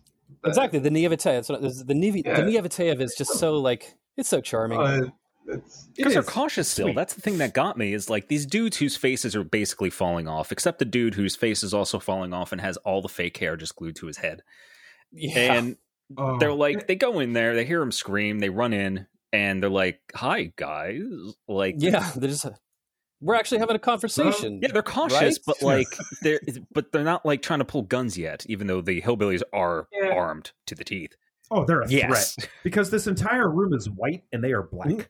Like their clothing is black. They're covered in dirt. Black. Like the contrast between them and everything around it. They definitely look like it's just the Beverly Hillbillies before they struck rich. Right. And they have red burns, Right. Yeah, they got sores all over their faces. And yeah, that guy's wig, I'm just like, man, what does the apocalypse do to your hair? Because find some conditioner or something. Does this guy have like a monologue? He ends up talking a little bit because they ask him like, oh, what happened? What you been through? Because they're trying... Oh, he has this great line. Oh, go ahead. That he delivers with like creepy his thing. entire fucking moment. He's like, all the dead are dead and all the living are dying. And it's like, yeah, buddy. Ooh, deep, you did it. Deep. Good job. Golf claps. Yeah, no, claps. it's definitely, yeah. Just, are you going to hit that? Are you going to hit that? Just give me just say the thing. Give me the. We totally did eat the other ones. And then he walks up to Denton and like takes his gun off of his holster in a way that nobody ever picked up a gun ever. And it's just kind of like ever hanging it on his little pinky or some kind of shit and forgetting it's in his hand half the time. It's just like, who directed this scene? Did they just like take lunch and let the actors do it in front of the cameras? It's so bad. Yeah, this could have been like another. How would you rate like Baldwin set? How would you rate Harry McCannibal's acting here? He's going for it. I agree. He's owning his moment. I don't think he goes out of the way. I hate what he is made to do in this scene because I think it would have been. He's acting like a villainous character actor because that is what he is. Yes, that's why he was hired. He's fine. Fulfills that role. You know, he does the cliche thing. It ends up being like at one point I got a little sphincter clench when lead Billy is like, "Boy, why don't you go stand over there by your mom?" Yeah. And this is actually the cleverest like sequence of writing in the entire movie, where they all very quickly adapt to being a family because it kind of keeps them off guard and it puts their the enemy's expectations in a different place and stuff like that. But like Billy's quick action saves the day as at postscript on this. Billy really this is his moment to shine. Billy's cold, man. Like he's down with it. But go on. No, so he tells him, "Go over there and stand by your ma," and he just gives him the best lip. What does he say? He says, "She ain't my ma, and you're not my pa, and I ain't gotta stand nowhere." And he just fucking jumps right out of the window in like one of the best exits. I saw my with a lollipop in his mouth. Exit. I saw my dad die in a ditch. I'm not afraid of you. Oh yeah. And he ducks down real low and walks up to the biggest, fattest, roundest fucking stone in the goddamn yard. He sneaks back inside. He goes back. Things are going That's the bad. thing. Yeah, he goes back because he's a bad motherfucker. By this time, Janice is in trouble. Guy's trying to make moves on her. I mean, we all saw it coming. First of all, he separates. He heads Denton and Tanner back into the landlord. It's like, why don't you take my boys and show them that fancy toy of yours? And I'm just going to sit here and do nothing with your wife. Yeah. I'm just going to sit here and listen to the piano like a civilized, cultured person, as you can tell by the sores all over my body. Like, but no, fucking Billy sneaks back. He like checks in the window, sees some shit. Yeah, because he's like he's raping. Like this is the moment where like and he's got the gun and he's got Janice, right? And I can't remember exactly how this happens, but like Billy comes in, he sneaks in, he's like down low, opens the door. It's kind of weird, you're right, because it's like this part doesn't make sense. He sneaks back in and he sees him like wrestling with Janice, trying to get her down, and he's like, "Get out of here, boy!" And he says, "Just give me another sucker." And he's like begging the guy for another lollipop, and then the guy's just like, "You know what? I'll rape your mom later and get you the lollipop now." I mean, he doesn't say that, but that's basically what he does. Yeah. He's like, walks over to get the sucker, and Billy just like nails him with the fastball. It's this fucking incredible. It's like a man, I don't even know. It's like a high sinking fucking fastball. Like the way it arcs and decks this dude in the skull, cracks him on the skull. I don't know. He's dead. He killed that man. No, he's a dead man. Like he puts it right in his temple. Like it's a fucking David and Goliath sitch, 100%. And it's incredible. It's one of those things where you're just like, oh. And then so he takes the pistol and he goes back into the fucking truck. Yeah, he hides the pistol. Well, sorry, on a second watch, there's two pistols in play in this scene. There's one pistol that was already in the hillbillies. It's got a 38 in his waist, and then he takes the 357 off of Denton, and that's the one he's waving around like he's never held a gun before. So he takes the 38, he hides it in his shirt, and he goes back into the landmaster. And the other hillbillies are there, and they're talking with Denton and Tanner are still talking to these guys like it's a fucking social hour. I don't know, like they haven't really tried to do it. Like, see over here, we got the shower, and then we got like the bunk beds over here. It's like we're totally cool. And those poles up there that are behind the driver's seats, that's if you hold on to those in rough like terrain, it'll kill. It's like that was the thing he said too. He said, "Anything we can do for you before we head out?" And they're like, "Yeah, there might be something you can do for us before you head out." So they're throwing around the Landmaster like they're gonna, buy it cash off of Craigslist. Right. And Billy sneaks in and he says, the guy's saying like, "Oh, get back inside" or something. He's like, "Oh, your buddy said he wanted to be alone with my ma. He told me to come in here." And all the hillbillies like, "Oh, we wanted to do that." Yeah. Yeah, pretty much. They say something to him like, oh God, they say something to him, and they're like, well, like, oh, what did he say? He says like, "What are you going to do to her?" And he's like, "Don't worry, we're not going to do anything that all of us aren't going to do," or some shit. But it was like that. it was basically that, but not in that order is basically what he said. Because I guess that he had dibs. Oh, he's not doing it in the right order, and I'm just like, what? Not doing it in the right order, which is like it's gross as fuck. It's like, do you go by name? Is it alphabetical? Well, here's the thing: the movie did not. Clearly, they have a pecking order. But the movie didn't establish that because clearly the guy talking the most is what you would think is top dog, is giant bearded man, right? But apparently not. No, we just put him out there because he's good with words. Yeah. He's the PR guy, but the real brains of the operation is the guy with no teeth. Yeah, it's your basic anti-abortion, advocate. But APOC Jed Clampett. Oh God, Lord, yeah. All three of these dudes in the sequence would be Billy outside of a being, clinic. A badass. Like he gets behind. What's his face? He gives him. He basically just puts it in his spine, and he's like, "Fucking take." This is a clever part of the movie because he palms him the gun behind his spine while the hillbillies are like about to run back inside. Or sorry, two of them stay in the tank. One of them runs back inside, so he's got this gun secretly behind his back. And then he gives him. Tanner's got the gun. He gives Denton like a code, which is apparently like a launch code. He's like, "I got a PL775," which they all have memorized is the code to launch the missiles. So Denton knows something's going to go down. And then there's a gunshot from inside to distract the two dudes, and that's when Tanner just like smokes them. Mm-hmm. Yeah. Oh yeah. It's like, why did this happen for so long? Seriously. It's so tidily like, and here's the deal: none of this would have happened without Billy. Billy is just an absolute fucking commando at this moment. Like, this entire sequence, he's the only reason they get away, and they don't really even thank him. Otherwise, Denton's just gonna be like, "Well, yeah, sure, man. Like, here's literally, if you hit this button here, this thing will fucking oh, shit, man. Like this button's for the missiles, and that's the best part." Because like, aren't they driving away? Don't they launch a missile? Dude, go ahead. Janice is like running away too. She's not even clear. Notice that? Oh yeah. God. She's a woman. This is what this movie is established. Is like. Well, didn't they film this part in Missouri where like Missouri's like already begun to enforce? Yeah, a Missouri abortion is banned. Period. Yeah. Jesus fuck. It's pretty bad. Or was it filmed in Illinois? Like, see, I'm not sure because, like, in Illinois, abortion remained legal. I don't know. They never say what's. 2019, Illinois. I mean, it would make sense that Ellen's Cafe would be in Missouri just because radioactive hillbillies. I know, but you and I will think of Illinois as Chicago because it's so fucking vast and massive. But a lot of that state is true. You know what I'm saying? Like, this kind of could be down there near. Very Iowa true. Or whatever. Yeah, the route of damnation alley, like body autonomy in the United States, remains elusive. Yes. It's bonkers, man. Not bad. Good one. So they level that fucking cafe. They level it. They literally just like fucking. I laughed until I hurt. I was like, "That is how you do it." Yeah, I mean, you have to understand. This building is made out of toothpicks and like wet peas. Yep. Like it's not. It's not. They literally threw whatever warhead they have on these regenerative missiles in this fucking launcher. Because they never seem to run out of them. And it's like, who's producing them? Okay, look, who's the contract for? All right, like, do they mail it? Is it like by airdrop? What is going on here? How do you have another missile? Where do they keep the missiles? What if they get jostled? I have so many questions. Anyway. Well, that's why Denton's always driving, because the missiles are in his bunk. So. Right. They're in his bunk, and when he's not there, he's shaving.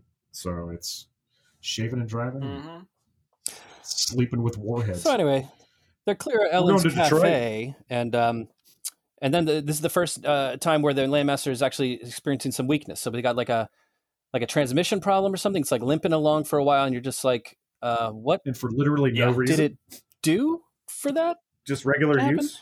And apparently it's such a great feature that you can just like throw parts on it from any truck that you could find, but they have to drive all the way to Detroit to find a truck. So it's a model kit. Trucks That's what it is. It's like this fucking thing is basically just one big model kit, which would be dope because the first thing I thought when I saw that is I want that model. But yeah, no. Apparently, there's no trucks anywhere in the United States. Only Detroit, the Motor City. I'm telling you, man. He knew. He knew what to do. And at this point, the sky effects, the laser effects get like double trippy. Like they dropped another hit of acid when they didn't need to. Right. And you also get like some real and someone has George Norion, but you would rather have Art Bell, but they're insisting upon George Norion. Like that's what the feeling is. But you're tripping, you know, and they, like all of that's happening at the same time. You don't. That's that fucking that hurt me. That So they're limping into Detroit. Whatever's wrong with the thing, it sounds like a great industrial sample. I swear to God, I was like, I swear to God, that's a Skinny Puppy sample from Back and Forth Series 2, 1 hour, 17 minutes, 10 seconds. But I'm kind of a nerd that way. Like, I was like, this is early Detroit techno. If you're ever big into industrial music, you get a secret thrill from finding out where the samples came from when you see that movie or hear that bit in another song or another scene. Oh yeah. So anyway, it might be, it might not, but it was a really cool sound. They get into Detroit. They're driving through a junkyard to try and find the one truck that they need, I guess, and that's when it gets a little bonkers. They need to find Optimus Prime this himself. big fucking junkyard that apparently is fucking like, as far as junkyards go, fucking pristine after a nuclear apocalypse. Oh, it has lanes that they can drive through, and they're clean. Like I've never been to like you park 2 miles away from a fucking yard, man. Like you don't need to go anywhere near where like some rust could fall off a pickup and blow a tire. Like it's fucking insane. Most what of they were them doing. don't have clearance for an armored personnel carrier. No, they barely have a clearance for a bicycle. Like, and there's a lot more grass, way more grass. Like this is I don't know how they did this. Like this is. So they spot a truck, they stop, they hop out, and Denton's like, Tanner, I need your help. So of course Tanner fucks off because that's what he do. Yep. And they also say, Billy, don't wander off. And that's what Billy do. Yep. They are literally the cause of all their own problems throughout this entire movie, for the most part. I mean, it's... And again, the whole time, like, Billy's trying to be the smart guy. Billy's like, hey, do you hear that? There's a weird sound. It's like this slight whining sound, this high-pitched kind of whining. Meanwhile, the sky is going, like, bonkers nuts. And then Billy's like, do you hear that whining? And Tanner's like, I don't know. Like that's his line. It's like, I don't know. Do you or do you not? It's very easy. Are you hard of hearing? Like, did something happen in the last? Are you incapable of looking up? Need some time. Just pinch your nose and breathe out real hard. Like it'll like pop your ears and maybe it'll sound. You're like, what the fuck, man? It's the goddamn atmosphere is making a sound like a fucking overcharged generator. It kind of reminded me of in the Stalker series when there's a blowout, when like psychic emission happens and the sky just starts screaming at you and tears open and just these colors and it'll kill you. That's basically what that looked like, and no one could see it except Billy. No one kind of gave a shit. And then they could do one of these. He has feral vision. Like the sky is screaming at you, and you're just like. Then they do another one of these throwaway bon mots that I thought was just great, where he's like, Billy's like, oh, I've never seen so many cars before. And Denton's like, that's your heritage, Billy. And Billy's like, oh my God, I know. What's heritage? And Tanner goes, heritage is what people leave other people after you figured out that it don't work. What? You should not be around children. Haven't been able to, I haven't been able to wrap my brain around that line yet. Heritage is what people leave other people after you find out it don't work. There's so many better ways to word that. Do you see this bucket of feces? This is yours. Yeah. That's what I don't. What are you saying? Like, I guess it's like a dig at consumerism or something. I think Denton should have like prickled up at this point, but maybe they cut it. I don't know. Yeah, like I don't. Yeah, it was that needed a couple more passes. Yeah. It's like, are you trying to be moralistic? Because this is the first time you tried that. Commentary on materialism. What's going on? Yeah. Also, like, Denton's wrenching on the Landmaster, and there's this giant, frantic, just endless sequence of everybody trying to get back to the Landmaster. Because the wind picks up. It's a big electrical storm that Billy totally called, but also fucked off anyway when he was told not to. Yeah. Yeah, like Tanner has to find him like crawling around in a giant metal car during a lightning storm. On his dirt bike again. On his dirt bike. And he's like, look what I found. And I don't even remember what it was. It was like a fender. He's like, I found this fender. We can put it on your bike. And Tanner's like, it don't matter. Get over here. Yeah. It's like, that's not even the same vehicle. What the fuck is wrong with you? I wish he said that.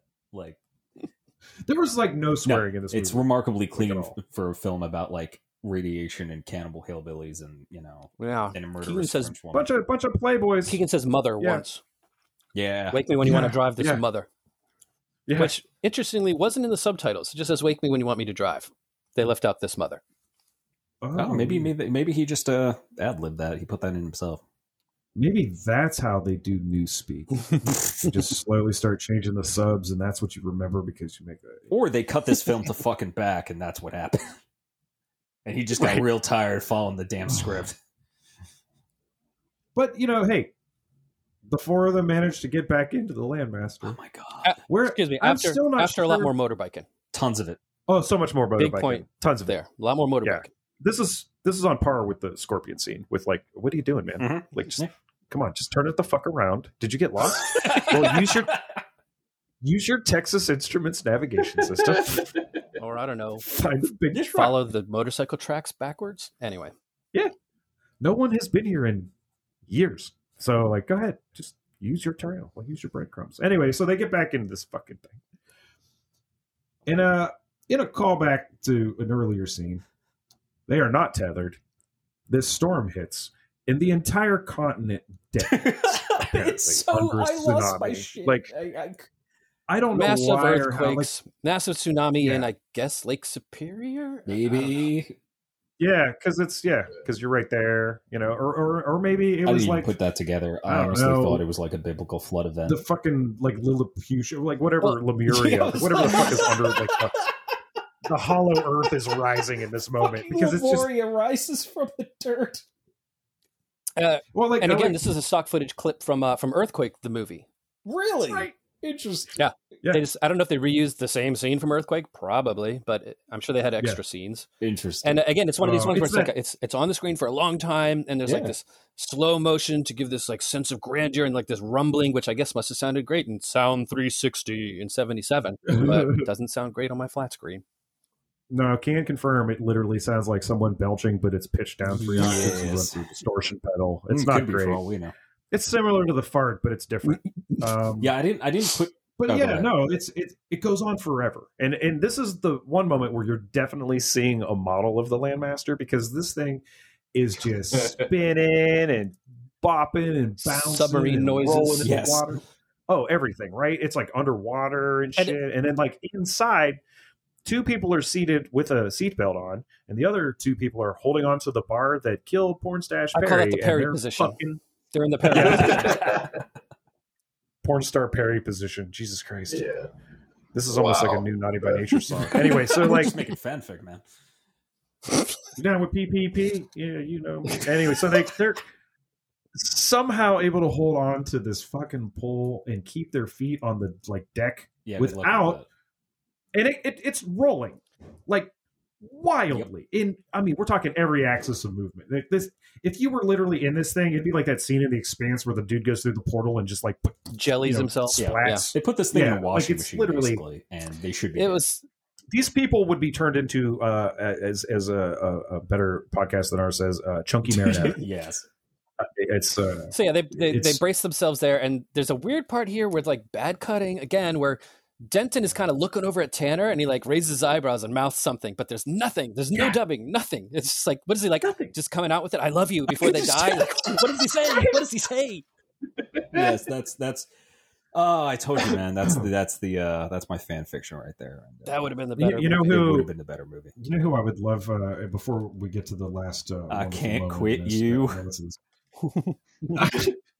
I would love for like the Aeronauts to do an edit of this, like they did with the Star Wars movies, because this came out in the same year as Star Wars, and B, they made the prequels watchable just by changing the entire story and editing them down to like 15, 16 minutes. Fair point. So like, well, there's other guy that I talked about the other day, the 1984 Dune. There's the Spice Diver cut. Anybody's listening out there who wants to check it out. It's a really, really well done. It follows the book a lot better. But yeah, guys, fans who love it will go and do this and make a better story out of it. It's fantastic. Yeah, no, I've seen cuts of Prometheus. Because fans have desperately tried to make that movie good. I'm sorry, all of you, you failed. It's impossible. Right. Yeah, but no, you're pushing a rock. Fan cuts are fun though. I enjoy them. I too want to love it, but No, I it's cannot because I am honest with myself. So anyway, the tsunami happens, and this is where they actually demonstrate that this fucking 10-ton steel armored They're transport totally not vehicle. dead. Yeah, they're not even a bump on their fucking head. And it's I mean, literally, it's bad because they're like they rely on all this model work for the actual thing, and then they cut to like the actual thing treading water, which is cool, but Yeah. I just saw like a really terrible model in a swimming pool. I thought when they zoomed out and they're like in an actual body of water, I thought that actually looked good. I was actually impressed because I'm like, oh, it's actual. They weren't. Dude man wasn't lying. It's amphibious. That's amazing. Yeah. And and what's crazy about it is that its propulsion is the wheels, but instead of the wheels merely turning, the entire housing rotates as like a paddle. For propellers. Yeah, that's the genius part of it as far as it's fucking design. amazing. I don't know how long that would last in a real situation, but you know what? They're moving like a lot. It's very impressive. Like they're not. It's not hauling ass. There's barely any wake behind the thing, but I fucking loved it. Yeah, I was like, I mean, you got to think it's just for, getting over rivers. Yeah, while you're advancing on this Soviet front in Germany. Yeah.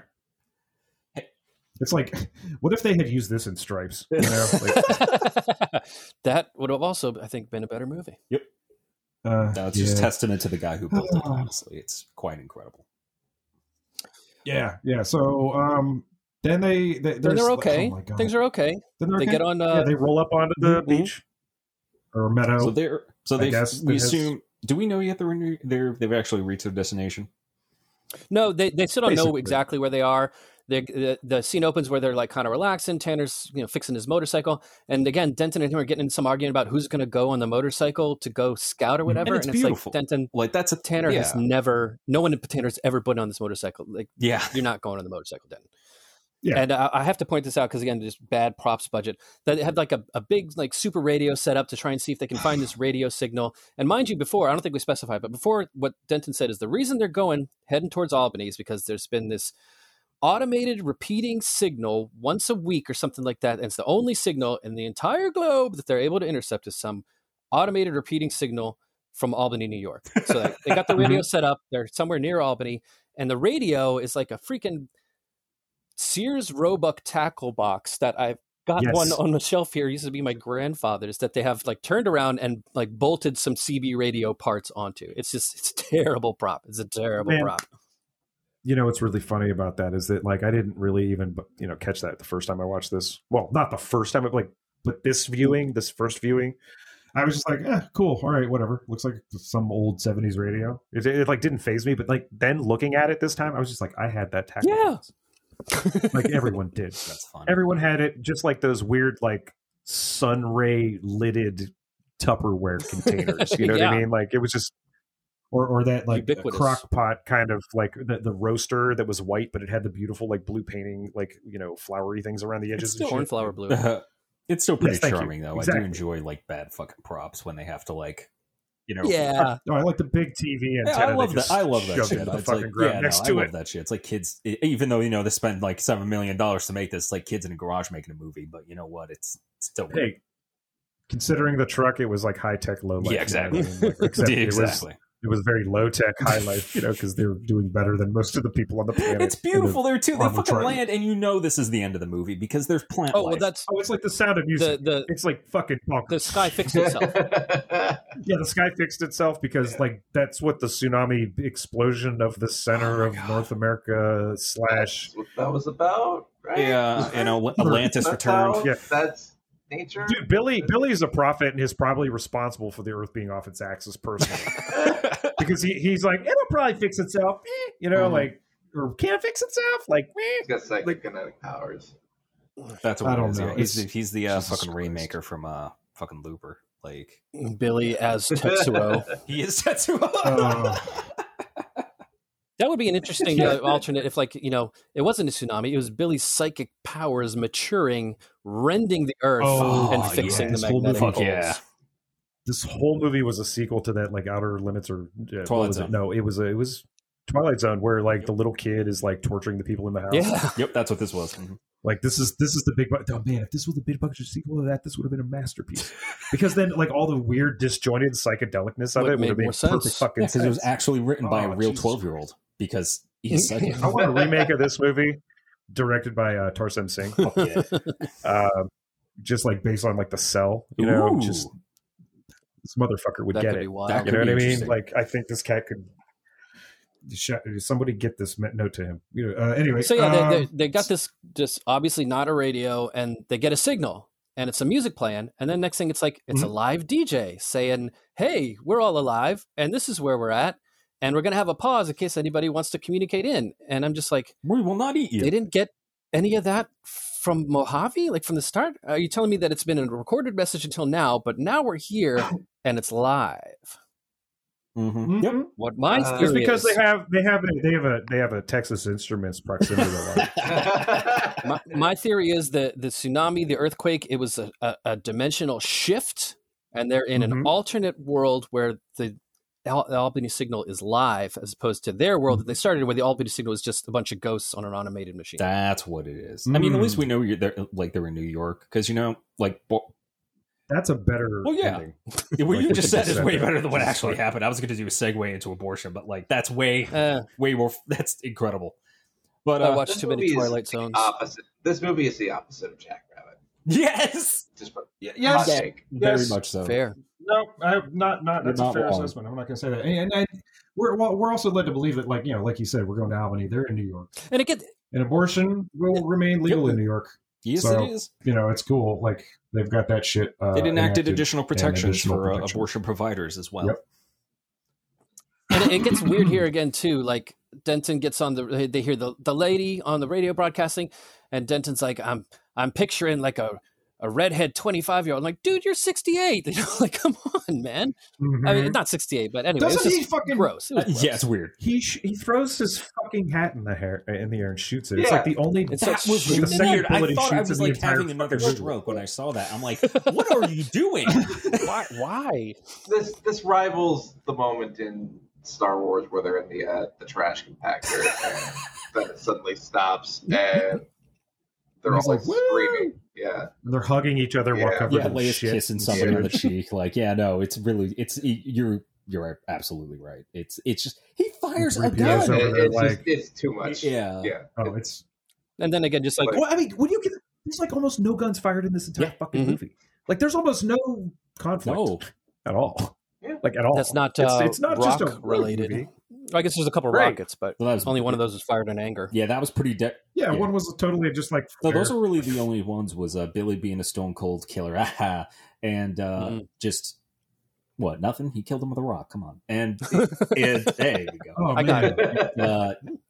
It was a wicked pitch. Yeah. That's all I'm saying. And That the was like rocket that fucking- just he was going fucking for. leveled that cafe. Those two scenes were pretty dope. But outside of that, you get this dude who just killed 3 crew members when celebrating. Ostensibly. And Yeah, I mean- So then at this point, Tanner takes his opportunity to fuck off on the motorcycle again. We're And getting this is where beer and pizza. Billy We'll be back jumps on the before bike with midnight. him. Yeah, that's it. I love that. I do. Beer love and that. pizza back before midnight with my credit card crowbar. And this scene where I'm like, Billy, put a goddamn shirt on. You're driving on a motorcycle pretty fast. Right. And then it's a lot of more Yeah. motorcycle driving. And they roll into quote unquote Albany that looks suspiciously uncharacteristically pastorally like Santa Clarita, California. It's just this Isn't like idyllic suburb Yeah. town Cowboy with hats. white picket fences White Yeah. people. and a whole lot of Oh, white and the people. way So many white people. Everybody's whole like lot of white coming out toward the street, And right? then And I just they're thought coming they to were about to greet break them. in a song. yeah. Right? Yeah. Yeah. I was like, "You So, can break in like, a song. Don't do that." some midsummer It almost is vibes like a there. strong number, right? It's like sunshine. You know, yeah, We're gonna hug these fucking big pretty- midsummer vibes. Oh there. God, yeah, you're right. Too welcome. Ooh, that would be interesting. Oh, that's part 2. Oh my goodness, that And would the be great. disease continues as we release all these psychopaths onto the No. charming little town of Albany. Yeah, because then the That French would've been lady is like, good. this is when you realize she's a cannibal because she gets the hunger again, and like they're part of this cult now, and like, Actually, No, this is the see, first time yeah, I she's mean- alone with Denton. Yeah, yeah. she's gonna, they're going to come back and she's going to say, "Oh, he's very unlucky. He had a heart attack." Meanwhile, do you want some jerky? You know, like, I caught this salmon. That's why it's so great. But yeah, You know, like, that last scene there would have been great if they're riding up on the motorcycle and this crowd just starts walking towards them and like doesn't stop and then just like tears them shreds to shreds, limb from limb, Oh, God. and eats them. Like the end And, of end scene. And then she drives away in the Landmaster. That would have made more sense. Like she just takes off. She's like, "Fuck this." Okay. Oh, that would have been so much more interesting. Furiosa type ending. That's great. Yeah, I'm gonna go get some fucking clothes from Gregory. that'd be like the ending from one of those. Tell me I can't pack more fucking luggage. Fuck you. Yeah. If the movie, I want a cinematic trilogy of these, and they don't have to be great. They just have to be good enough. Just make this movie better. Please. I want 3 of my favorite directors to do it. I want one by Tarsem, I want one by John Woo, and I want one by I don't know, who do I like at the moment? Oh yeah, give Alex. Yes, please. I'll tell you what, if you're serious about that, go and watch that movie I was talking about, DEFCON 4, because it's really like almost a sequel to this. I know it's I've seen that, but I like.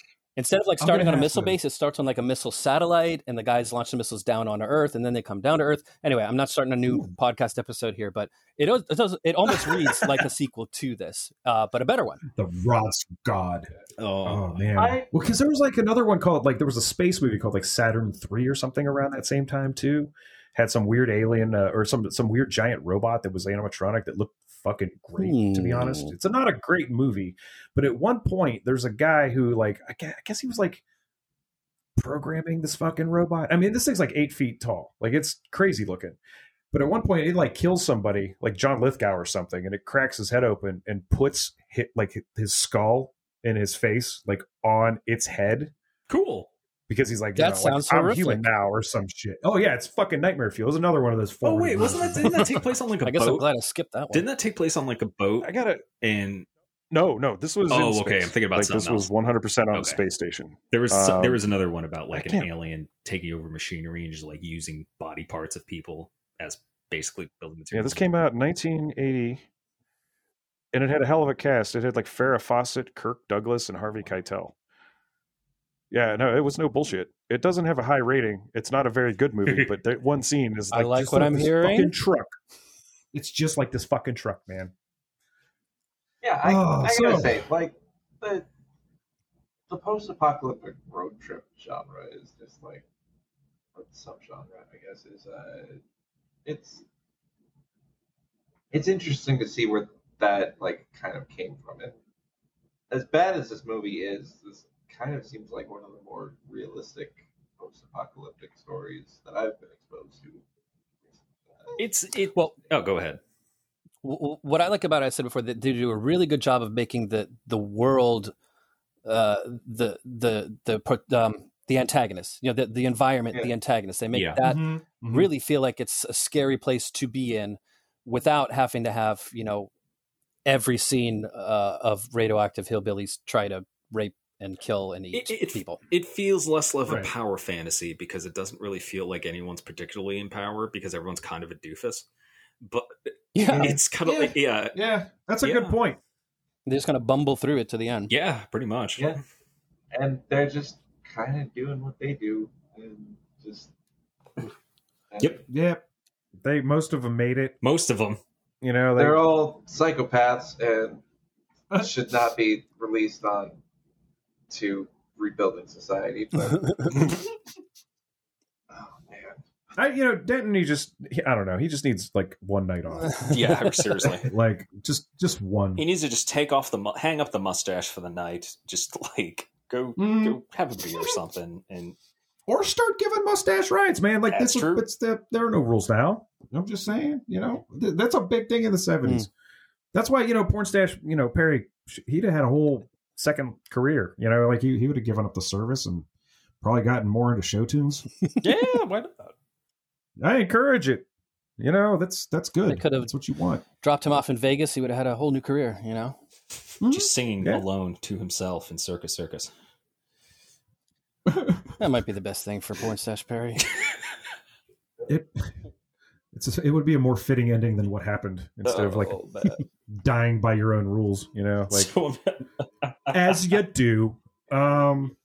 Anyway, it was fun to go back and revisit this and slowly unlock aspects of my youth that have been controlling me and terrorizing me my entire life. Now that you pointed out, it's interesting because this is definitely a propaganda film for our supply chain that has been collapsing.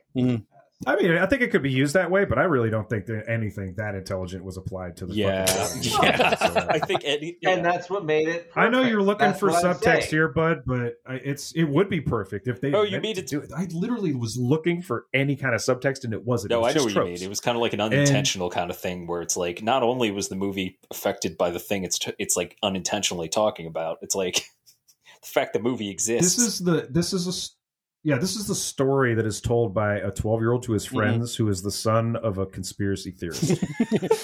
Like, and then okay, this, so then and all then this. nukes went off, and then like the And guys that were stuck in a conspiracy base for 2 years, and then a guy dropped a cigarette on a magazine, and there was a gas line next to him, and it blew up the whole base, and there was only 4 people left, and they got in these 2 big awesome trucks. They started going all the way to New York. I mean, it's literally a 12-year-old, like 14-year-old, whatever. It's a kid. That's the only one. A kid is telling the The only story. person it would make sense to.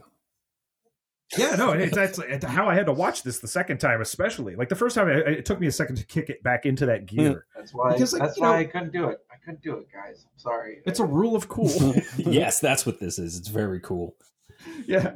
Well, no, like Tron, for example. Like, you know, if you're going to be like weirdly zoomed out from it, there's a lot of dry Yes. moments in that movie and stuff like that. But I fucking love that film.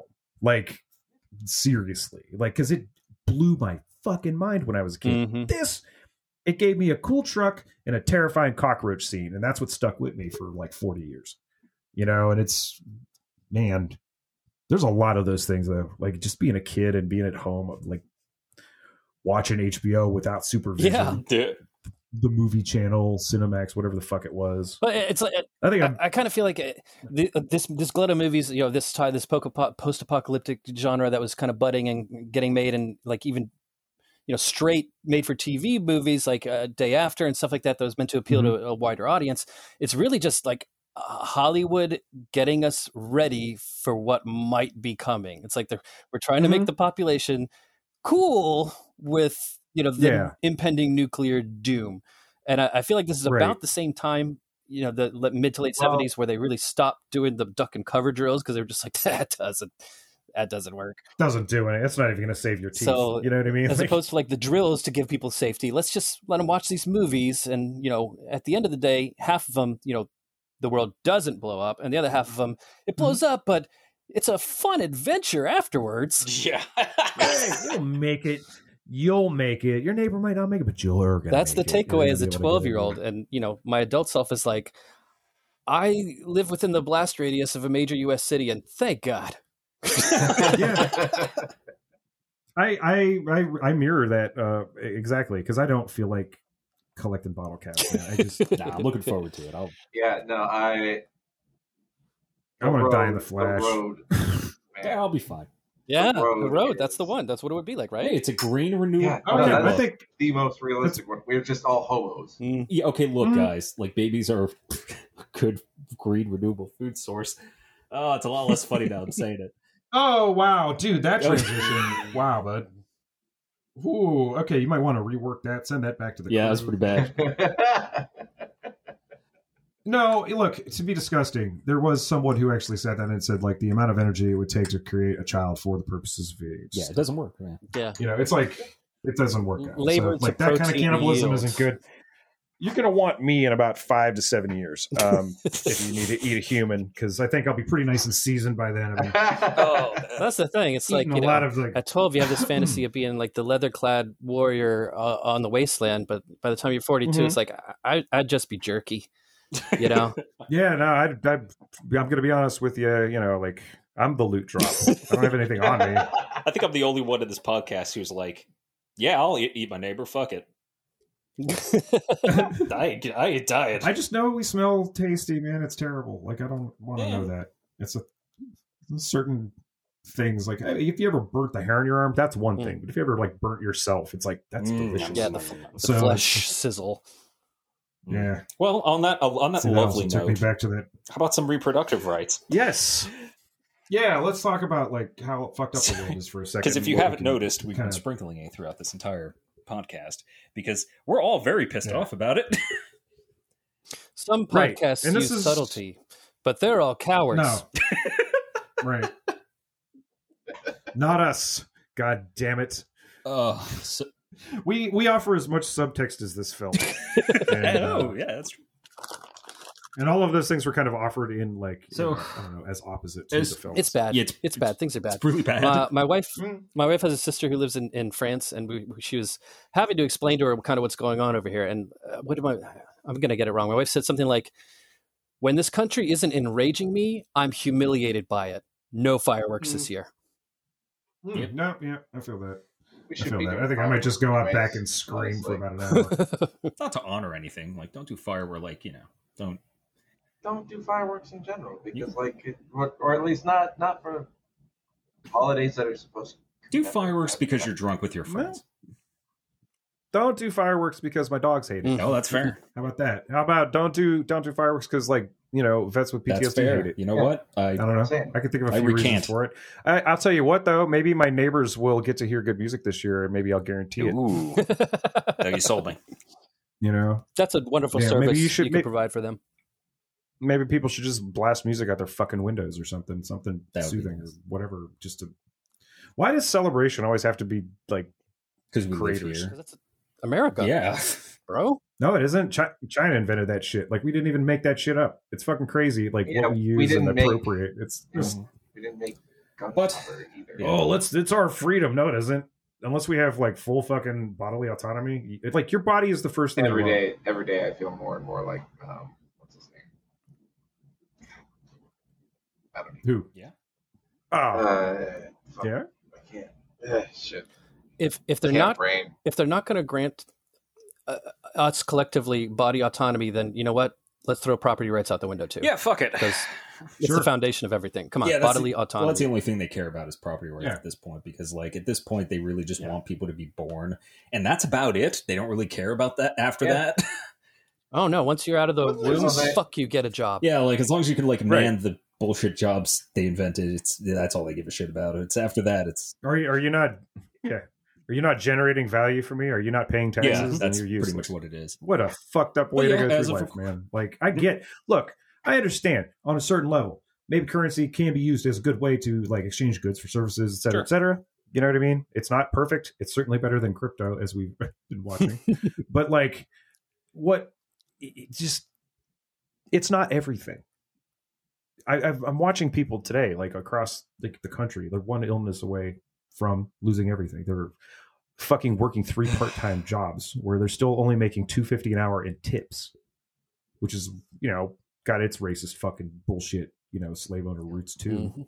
And it's just, the ruling class as they see themselves are not very good custodians. And what they don't understand is like when you make that transition, there's a whole guillotine tax that you got to pay, and they ain't been paying it. And it's just inertia. You know what I'm saying? Like this is what has happened historically every time. It doesn't matter who wins. The conflict is going to come if shit gets bad enough, and shit is getting bad enough.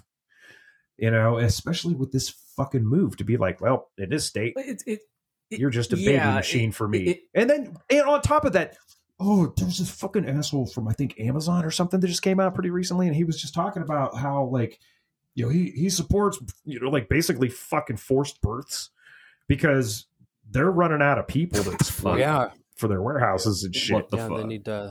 they need to It's further dividing. recharge that resource. Oh god, it's turning into some weird cousin of fucking eugenics. That's what you know it is. I mean? We're like, well, we need more. I mean, fucking... it has roots in that. It's just further dividing every state against one another because it's just trying to put other people's religious beliefs onto the rest of the country, which is not fucking American. Mm-hmm. But that's what, the powers that be have decided, and it's just going to force, like, there was something in Maine, I believe. I was listening to something else, and it was something in Maine that they, religious school, like basically it's like religious schools get to collect taxes, basically. They get paid when you can't build, build new school districts in places that only have, like, 8 student kids, So that also means that these religious schools get to teach why Islam is a false religion, while all Muslim people who live in Maine get to pay for that. And it's the same bullshit. And like before, it wasn't that way. Like you were allowed to be like a Christian school, but you weren't allowed to indoctrinate. Yeah, no, that's that's like in their shit. We're like, we're going to do that, and it's the same thing with that was the it's the same thing with abortion. Is like we're just going to thrust our beliefs onto everybody because we are Christian dominionists. Well, yeah. What do you expect from someone who doesn't understand consent? Exactly. Christo-fascist. There you go. Is what I'm hearing. Yep. Christo-fascist. Yes. Not crypto. Yep. Christo-fascist. Mm-hmm. Close enough. I mean, really, there's a lot of. It's America's unique brand of of Christianity. circles. The thing that gets me, every one of these motherfuckers, they get up there and they sell Congress. Rose precedent. Rose precedent. Rose precedent. If your decision says something different, then you lied to Congress. What are they going to do? Oh, they did under What oath. are they going to do? Yeah, under oath. Nothing. It's an illegitimate court. SCOTUS. Well, they got to get rid of. SCOTUS is a joke. Gotta I get said rid it of for Thomas. SCOTUS is a joke. Yeah. God, I wish I had cut that into the fucking Duran Duran song So cover of the Public Enemy Ooh. song. Anyway, but like the thing about like the Ginny Thomas, like what does it take? First of all, I mean, like literally, what does it take? Like he should have recused himself from it. Instead, he like used it to obscure like a lot of her actions and stuff, where she was literally directly in contact. Yeah, with for anybody who doesn't seditionists. know, it's Supreme Court Justice's wife who was planning the insurrection, Wow. helping to plan the insurrection. So, yeah. with like emails out in the wild, like You know, there are real conspiracy theories in the world. You know? And then there's it's not Well, a they're theory not- when they're you not- have the evidence right in front of you. It's just a conspiracy. That Yeah, it's that's a true. fucking Very tale. true. I think some people can't make the distinction, and that's what confuses them. Yeah. You know, like that's why you see, I don't know, people jumping on like the anti-mask train. I'm like, are we done yet? Like, is this over yet? Because I think we're on like our 57,000th fucking variation. Yeah. One of my favorite memes lately is just it's what you fucking call it, Uncle Charlie from or like Charlie and Chocolate Factory, the grandpa. And he's like leaning out the window, and the text on it at the top text is just like "you boy." At the bottom, it's like, "What variant is this?" It's Scrooge. Yeah, it's Scrooge. That's right. It's Scrooge. But Oh yeah, my god, I can't Everything tell. fucked They're up. the same. I bet Nightcap. And yeah, like I managed to put together a little list of places that you could go to if you need some more information or just need help on where to find abortion, like pills or more information. I'm in New Jersey, so we enshrined abortion, so I don't give a fuck. So Yeah, we're in Virginia. It's not guaranteed. yeah, Like, Yeah. shit's still kind of on the fence here. Youngkin just put forth some that's fucked up. our hedge fund governor I just know! put forth some legislation for us to be more like Texas. What the fuck? That's progress. You're right next to DC. Yeah, what the fuck? They like legalized pot, and then they were just like, but We're going to take away your bodily autonomy.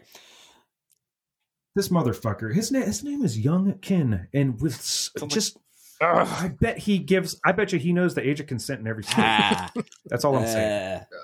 So, on that lovely note, we have the Center of Reproductive Rights. Do it. So, if you want to know the history of abortion protection in the U.S., just check that out. The Center of Reproductive Rights also has a lovely map that is being updated with every state and their views on abortion, what laws are being passed, and whatnot. I highly recommend it.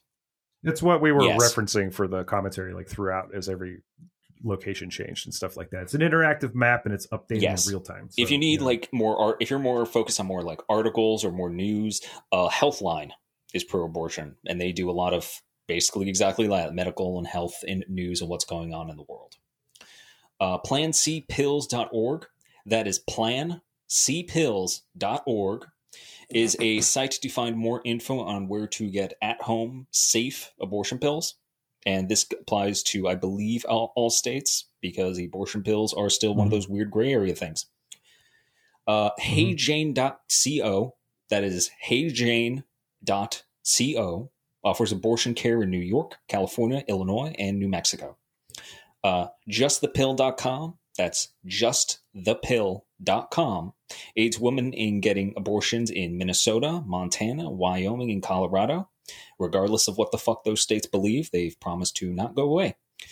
And if your state outright criminalizes abortion, and this is very important, and you require legal aid, REPRO,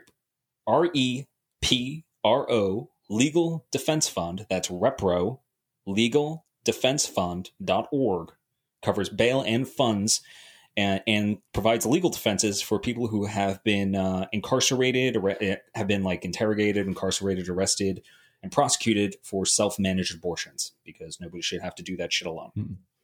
And that's a list I've compiled. So check those places out. Yeah, we're going to throw that. You know all our fucking socials. And if you don't, you can find it on another episode. We're going to use this as like our list in this episode. So I'll just put all those links in the tweets. Yep. And the I'm going to we're going to put it out on everything. So you'll have access to these things if you require them. And so fuck. And be careful. Please. Yeah, like be fucking careful. Remember, I saw some really good advice in one of these Twitter threads. It wasn't like the kind of advice that like, here's how you take down a Russian tank. It was more like hey, maybe don't talk about your camping trips on fucking if you're gonna Facebook do something, out loud and Twitter out loud and call it a camping trip, because by now I think they get the joke. It's kind of like, let's if you're going to do anything, you know don't say it. Like, Don't even talk about it online. If you got to plan something with people, do it in person, because that's where we're at. Part of your life going forward is going to be 100% analog. Yeah. If you have a period tracking app, delete that shit.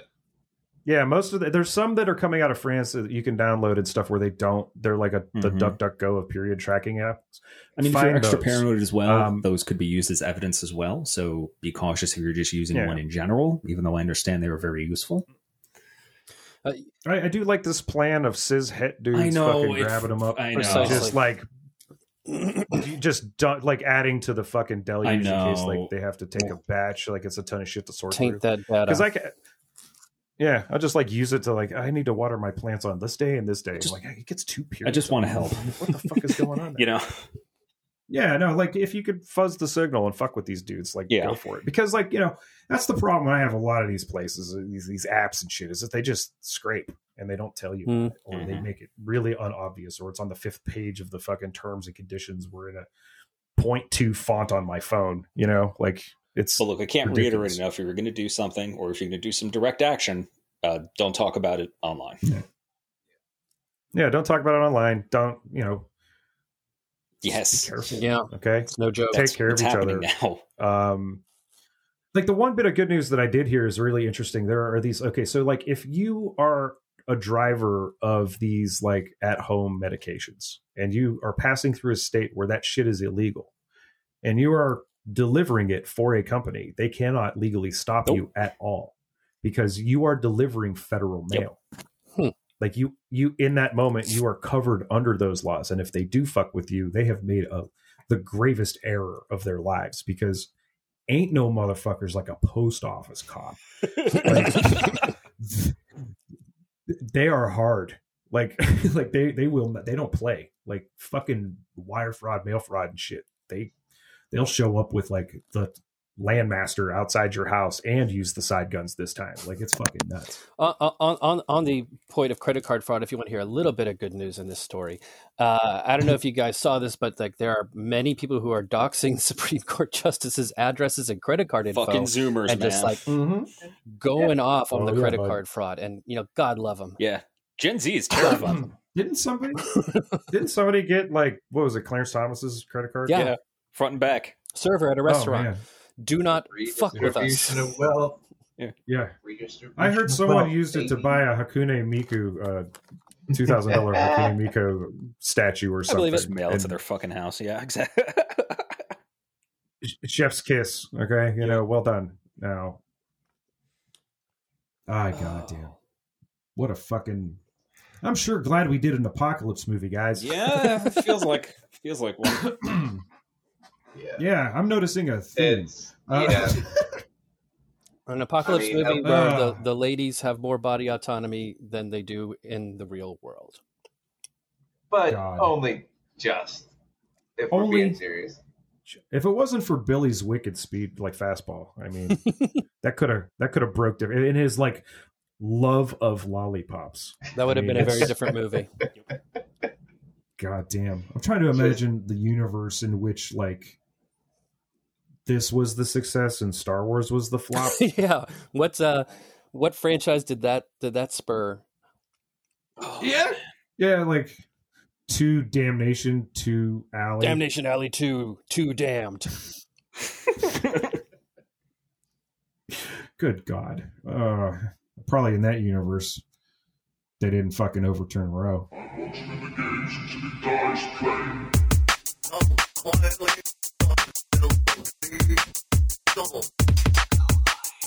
quietly